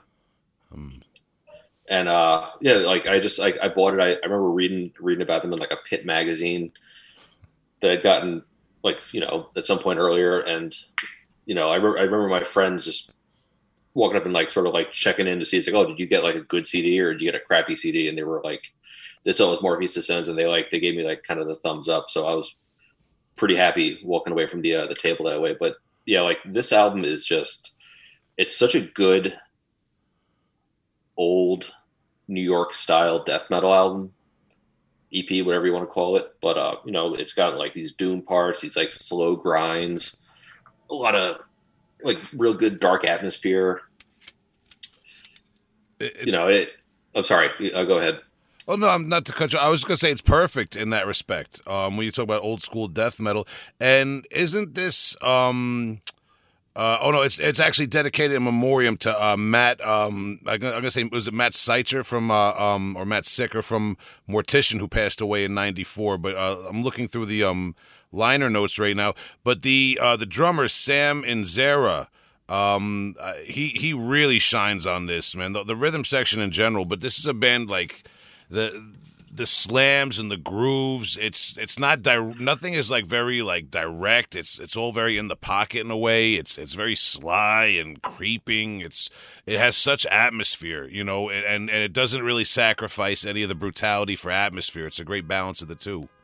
Yeah, I was thinking about that when I was listening to it today. Like, it's not slam in like the traditional sense where it's like this really big, like in your face kind of groove. It's like, it's just sort of like this like chugging. It's like a good like chugging riff. They got a good beat behind it, and it's just, but it's heavy, which is good. It's good riffs. Unexpected. And now what we were talking about too, before we started rolling, we were kind of comparing notes, and I said I allegedly. I know I have a friend who has a Russian bootleg that they got off of eBay of this, because my original is very like kind of cracked up. Just like you said, I have a version of this from back in the day that I actually got from Adam when we were like trading CDs back and forth. And that was probably around the same time you got, 97, 98 maybe. I ended up with it somehow over the years, and it's in my collection still, but it's a little beaten up and scratched. And so I found this bootleg version, allegedly, and it had a different... When you open it up, underneath the CD, the disc tray is a white background with a black and white image of like a demon gargoyle or a Satan gargoyle kind of like print, photocopy looking print, and it says Morpheus Descends in Old English font, like up the side of the disc tray that you would see when the cover closes. So that I thought, and I was telling Dave, I was like, my original version doesn't have that. The original version just has like the black spine and the black disc tray, and I opened it up. But Dave's original version from 25 years ago looks like the bootleg. So apparently this bootleg is a bootleg of Dave's version, and there are like different versions from the 90s at least 2 different versions from the 90s. Well, and that's assuming that mine is the is not also bootlegged. So hopefully it's not, but you never know with these things. I don't think the guys from Drug Hater would have been bootlegging that stuff in like 97. You know what I mean? I'm pretty sure yours is authentic. Yeah, like these guys did not really have the audience, I think, back then that they have now. So yeah, you're right, probably not. And it's amazing what Discogs does to bands, Yeah, but by the way, Morpheus Descends, this is I've brought this up before on the podcast for the long-time listeners. Some people might know where I'm going. I had Morpheus Descends booked. I had 2 members of the band booked, and I had to cancel. And this is going back years before COVID. This is in the very early days of the podcast. They would have been one of the very first guests on the podcast, and I had to cancel on them because I had a horrible dental problem that I had to get sorted out. I had to get plucked out of my skull. And disinfected. I had a bad tooth problem that was causing me pain, and I had to cancel on these guys. And I guess they figured I flaked out, man. So I have an open invitation to Morpheus Descends if anyone knows those guys who's listening. Yeah, hope we can get them back. Yeah, it's always like I was looking back at their various like through social media, and it's a shame how many times they've played, like even just in the last few years, and I haven't gotten to see them. I only saw them that one time at Maryland Death Fest when you and I saw them together. Yeah, that was. I think that was 2015, if I'm not mistaken. Yeah, I think you're right. Yeah, that was great. We got the photo together. Yep. Yeah, we took a photo with them and everything. Yeah, man, nice guys. I remember meeting them, and yeah, they are still. I don't know how active they've been since things have reopened up the last year or two, but. Really great band. I'd like to look them up again. And for any of the listeners who, maybe people who are just kind of like, diving deep on death metal and the whole New York sound to begin with, or even if there's Vomit Forth is making big waves now. Congratulations to them signing to Century Media, I see. But Vomit Forth, we had their drummer Nick on a while back. We did a whole episode with their drummer Nick, and he talked a little bit about Morpheus Descends and other bands like that, this kind of northeastern style of death metal that I love very much too. So, but I think, any final thoughts on Morpheus Descends before we move on? I think that everyone should listen to them if they haven't. Yeah, absolutely, man. And this EP is a great place to start. It's my personal favorite release of theirs because it just captures a magic, it's a magical atmosphere. I was about to. I'm not going to make comparisons of it to other albums because that kind of like cheapens it. But it's like kind of like a good horror movie in a way.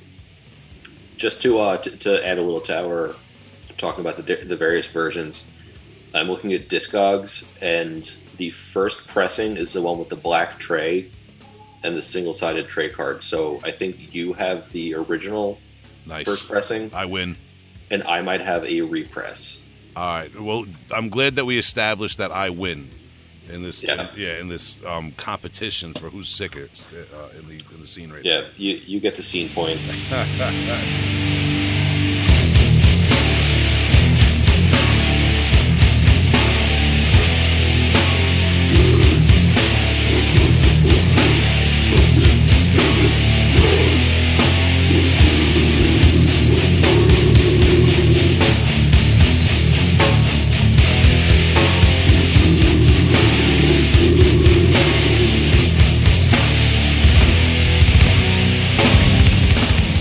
got next, in the words of KRS-One, because I want to bring my band out, and I wanted to recommend you this crazy, old-school, obscure band, Curse, from Stockholm, Sweden. And you can find their stuff, all their stuff on cursemusic.bandcamp.com. I have some notes and some stuff. I wanted to get your take on it, Dave, because I sent this to you last night.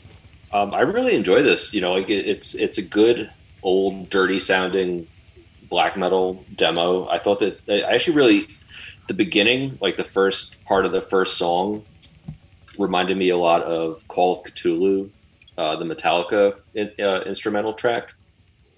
Huh. I'm not familiar with that off the top of my head. You should check it out if you don't know it. But like it's it's very dirty sounding, sloppy, good riffs.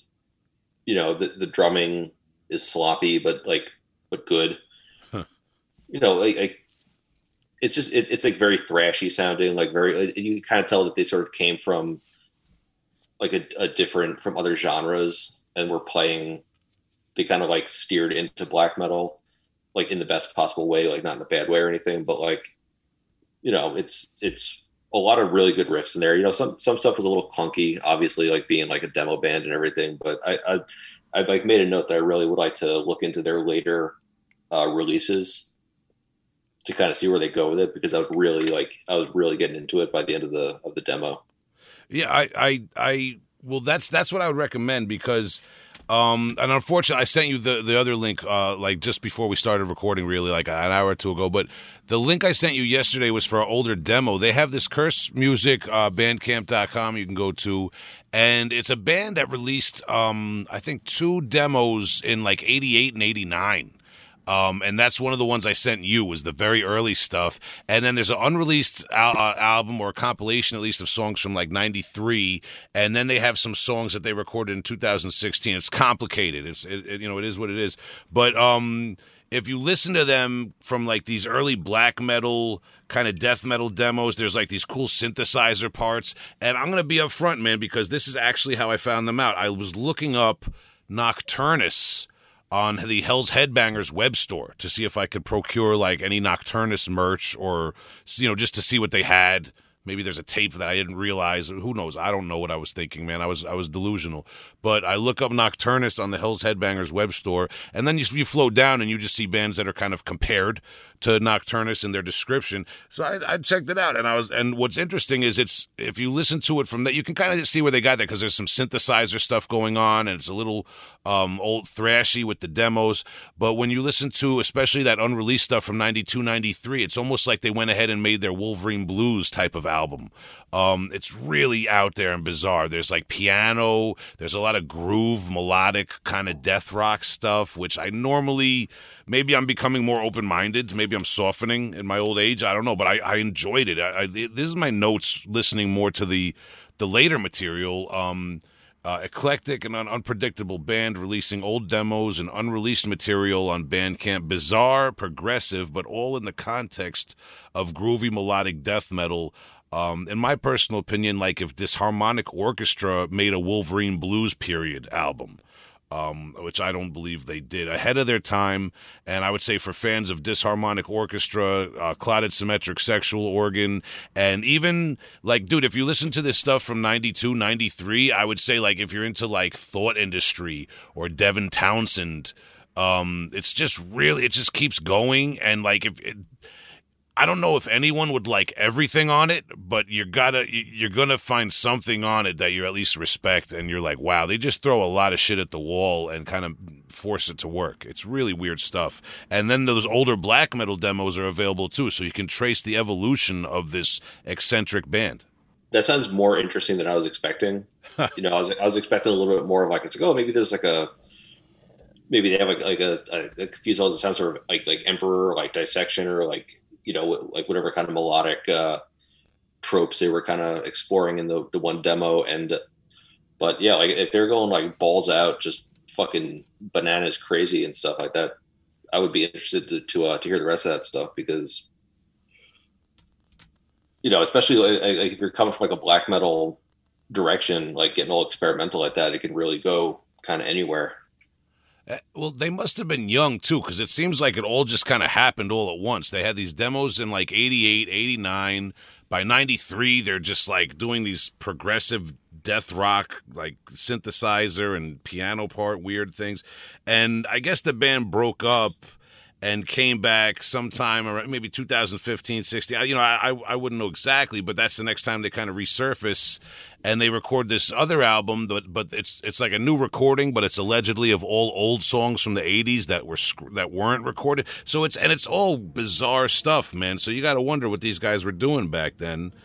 I was actually having a thought about the all the experimentation and like the various influences and like multi instrumental aspect, and I feel like the Nordic countries, at least I know that Norway does, I'm assuming that Sweden does also, they have very good arts programs, so I'm sure these guys probably had like a big, like their diet of music was probably not contained to just death metal and black metal and whatever. Like I'm sure they were listening to like lots of like classical and jazz and like experimental and synth and like psychedelic stuff and like all kinds of stuff, in addition to probably like getting like crazy music lessons, like throughout their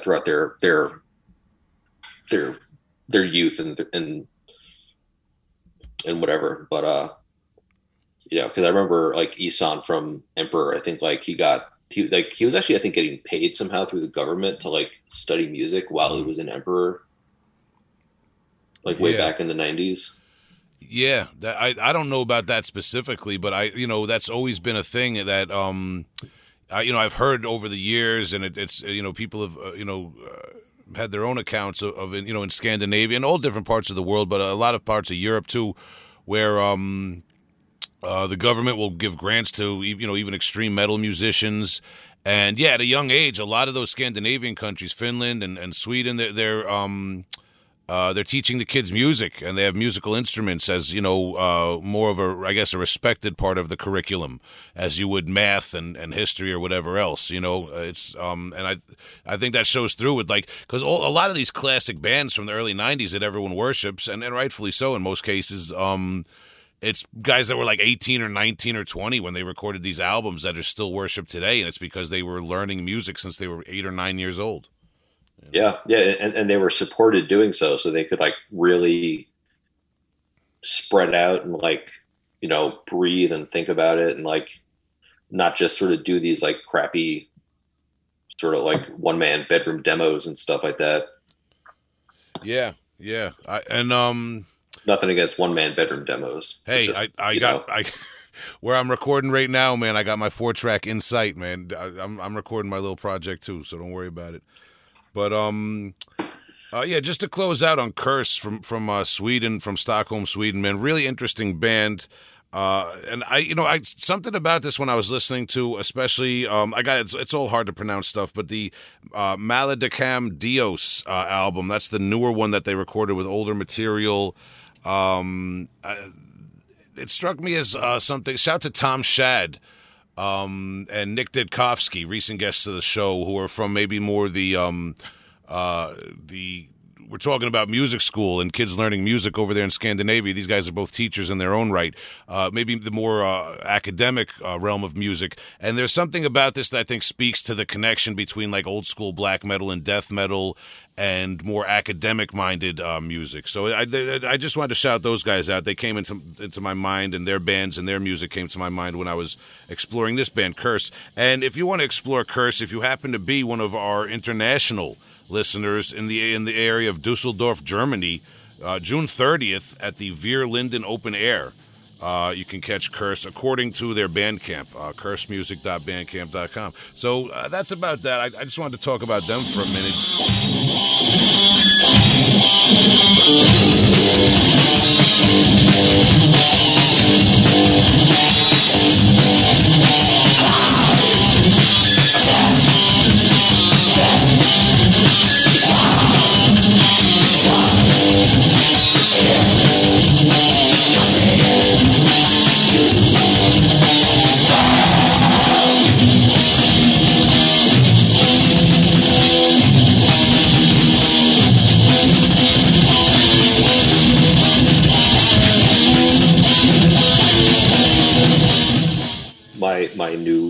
recommendation for the week is the new Mutilatred album, Determined to Rot, which I think just came out pretty recently. I don't recall what the actual release date was, but I mean, they're a fucking great band.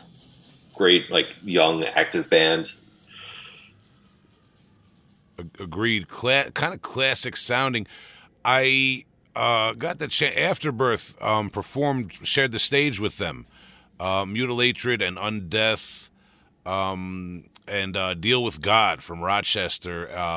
That's right. Yeah, that was pretty recently, right? Yeah, and Internal Bleeding. I think that was just last month in April. Up there in Rochester. Always a good time in Rochester, and I was really impressed. The place, the club we were at was like Undeath's. Big. They're from Rochester, and Internal Bleeding. Drew people out. So it was like the place was packed out, man.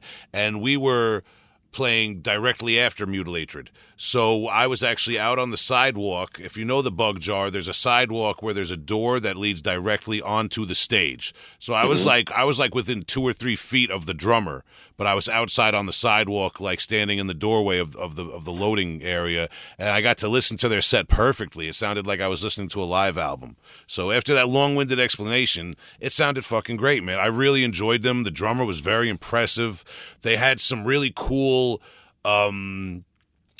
traditional, streamlined, brutal, head nod, kind of some Mortician type of riffs incorporated into your like more traditional, like, American Cannibal Corpse standard death metal. But there's something about them, and I said this in the Undeath interview too, and so maybe this is just Big Will going senile and being fixated on something, but there's something about Mutilatred that reminds me of the same kind of plowing ahead, wild horse, uncontained fury of Deranged from Sweden. Dave, I don't know if I'm sure you're familiar with them. I don't know how much you're into Deranged from Sweden, but that constant blasting, grinding sound of Deranged combined with those kind of Cannibal Corpse style riffs, there's something about Mutilatred where they capture that atmosphere and attitude in their own way that I really enjoy.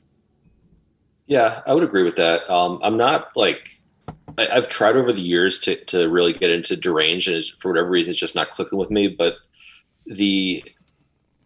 it is like to go back to what you were saying about, like, it's like very stripped down and like riff forward. There's no like there's no like melodic riffs, like parts with like guitar solos and stuff like that. I sort of, the band that springs to mind when I'm listening to them is actually like something like Skinless. Like if you go back to the first album or two, like, but not the groove parts, but like the sort of the faster parts. Like it's almost like if you took away all of like the groove mosh riffs from Skinless and just had like the constant like blasting of like, another, like a faster band. It's like taking one of those electric cake mixers but sticking it in beef barley stew. You know what I mean? Yeah. It's just chunky, grindy death metal. Yes. Or here's an obscure reference: Burial from Massachusetts. Kind of similar vibe. Just like the evil, brutal death metal. Man. Nothing but good things about that Mutilatred album. I didn't want to like insult them too much by saying that they sounded like Northeast death metal, being that they're from like the Midwest. But yeah, like they do sort of have that. Like the reference that I would go to is more like, I guess, like the Northeast death metal sound, where it's like real heavy and chunky, like a la Skinless or Burial or like Scattered Remnants, but not with none of like the melodic aspects, I guess, of any of those bands, or the moshiness. I agree, and I would add to that. You say none of the melodic aspects and none of the moshiness. I could definitely see that, but I would say they have a lot of catchiness too. You keep listening to it. I could listen to the whole thing. It's a good album. And that's, again, not to keep comparing them, but something I really enjoy about Deranged is it's like they never really press the brakes too much, but they always keep it interesting, and it's rewarding once you listen to it once or twice. I would say the same thing about Mutilatred, because it's kind of punishing, but once you listen to it once or twice and you kind of understand how they write their songs and how they how they go about things, and you know what to expect. It's really rewarding. It's good death metal.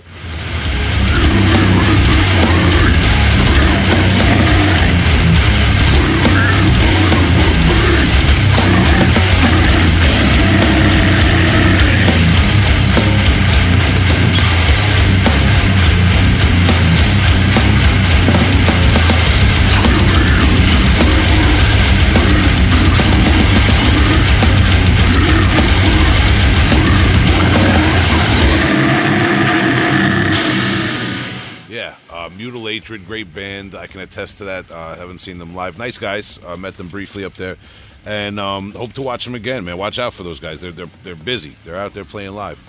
To a town near you probably soon. So the next one, the one I wanted to bring up, was Broken Flesh. This is one I've brought up on the podcast before. Full disclaimer on our Christian episode. This is a Christian band. It's one of Big Will's favorite novelty Christian bands.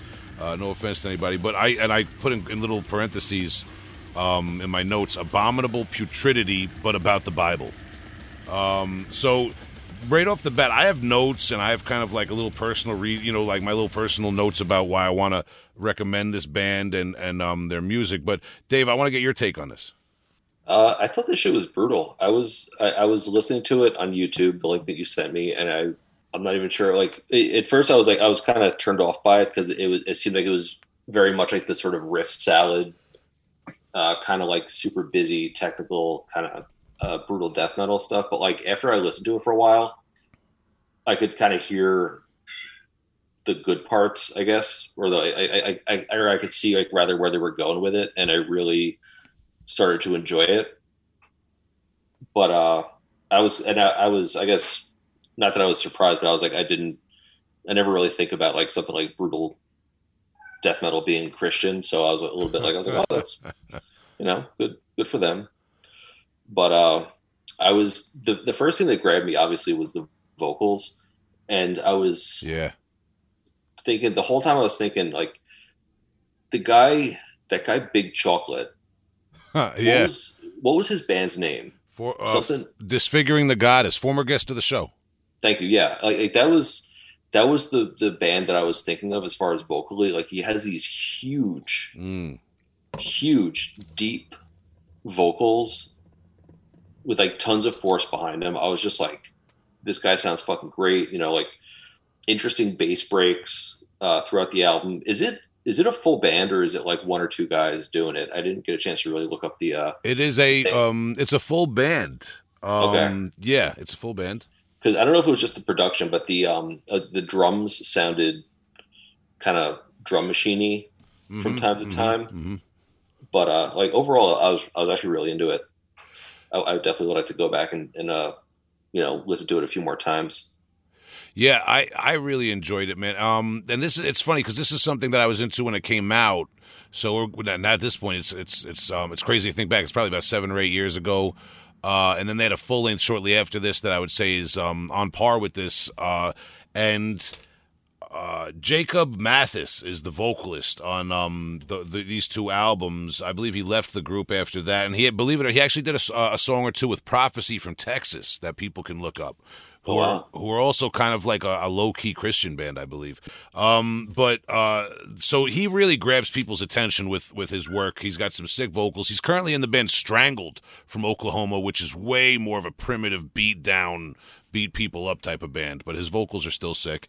So my notes on this, before I'll really get into like the music, again, like I always say with the Christian metal, I kind of don't discriminate with Christian. If metal is great and good to listen to and interesting, I want to cover it on the program, especially if there's some sort of interesting history to it. These guys were a long-running band for almost 20 years, I believe, in the Oklahoma scene. They're from Oklahoma City, which in itself, to me, I don't know that I would say, Christianity is an underdog in the world. I don't want to get onto any greater society commentary, but in the underground death metal scene, being Christian metal, kind of in my eyes, I see them as like underdogs, and in a way, it kind of like is a bit of a novelty. I want to check it out for myself and see what the music sounds like and see what the lyrics are about. And Broken Flesh, to me, especially at the time, I was a little bit more into that kind of like tech, like you said, very produced, polished tech death, slam grind, technical sound, a lot of unique leader bands, shout out to my friends in Cognitive. That was really hitting for me when I discovered this about maybe 6 or 7 years ago or so, and John Zig did the cover art and the logo, who was like kind of known for the Deeds of Flesh and the Sig death metal, and I just thought these guys were like on par. I almost saw them as the way people look at Mortification as like a band that qualifies for that like 1992, 93 generation of death metal as the Christian band. These guys kind of qualify for me as like that, like I said, the abominable putridity, but about the Bible.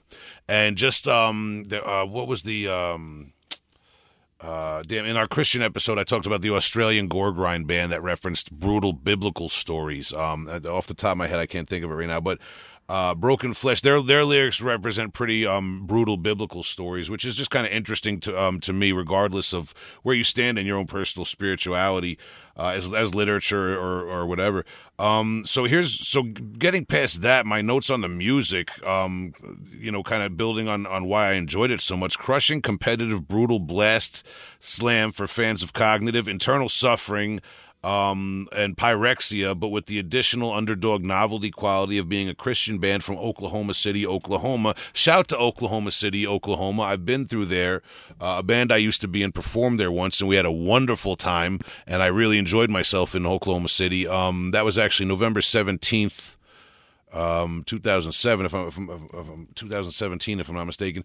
But not necessarily a place where it's easy to make a death metal band happen and to launch a death metal band out of. I know these guys probably worked very hard over the years to keep it going. So with that being said, the bassist and backing vocalist on this was Joshua Mathis, brother of vocalist Jacob Mathis, both of which I believe are now active in the band Strangled from Oklahoma. At times shades of Deicide and Broken Hope, but obviously through this more streamlined deathcore composition. I'm not going to deny that there's some kind of deathcore there, but someone who does deny deathcore composition is one of the founding OG members, because the two guys keeping this band together are like old school death metal heads. And I actually caught this while I was looking up that link I sent you in the comment section, because I do go there for research at times, full disclosure. Kevin Tubby of the band said, by the way, we are not deathcore, brutal death metal.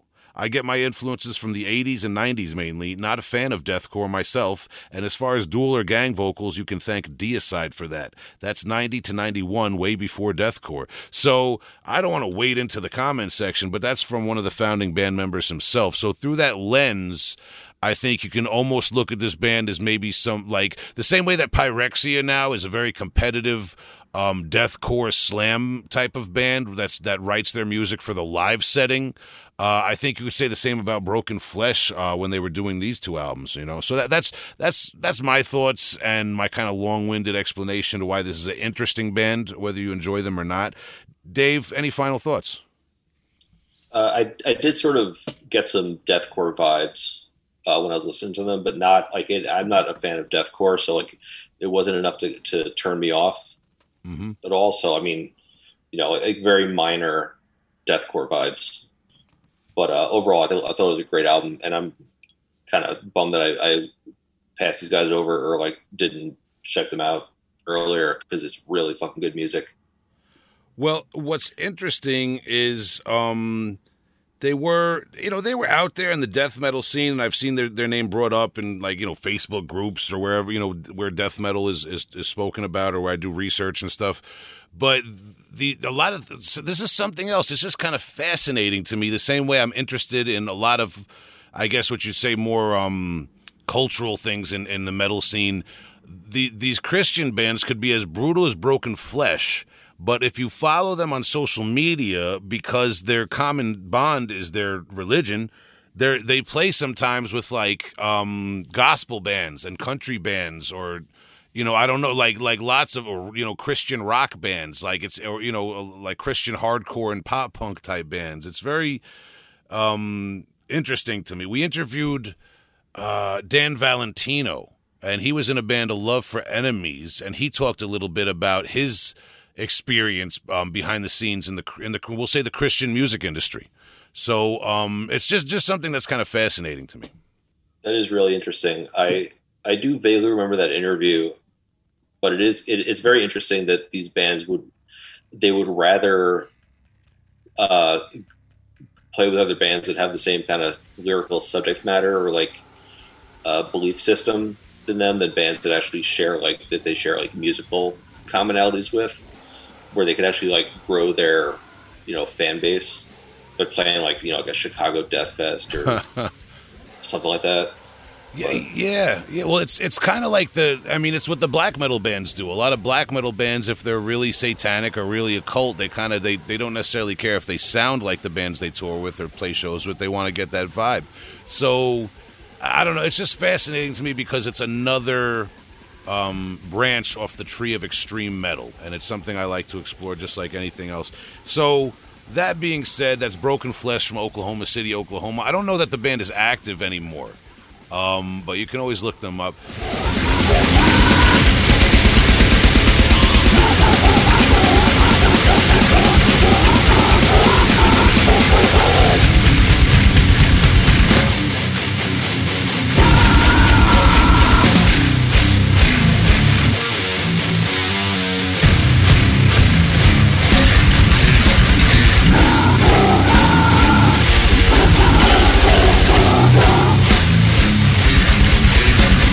So shout out to them. They're invited on the show. I'd love to talk to them and get their opinions on things, or if the Mathis brothers want to talk about Strangled.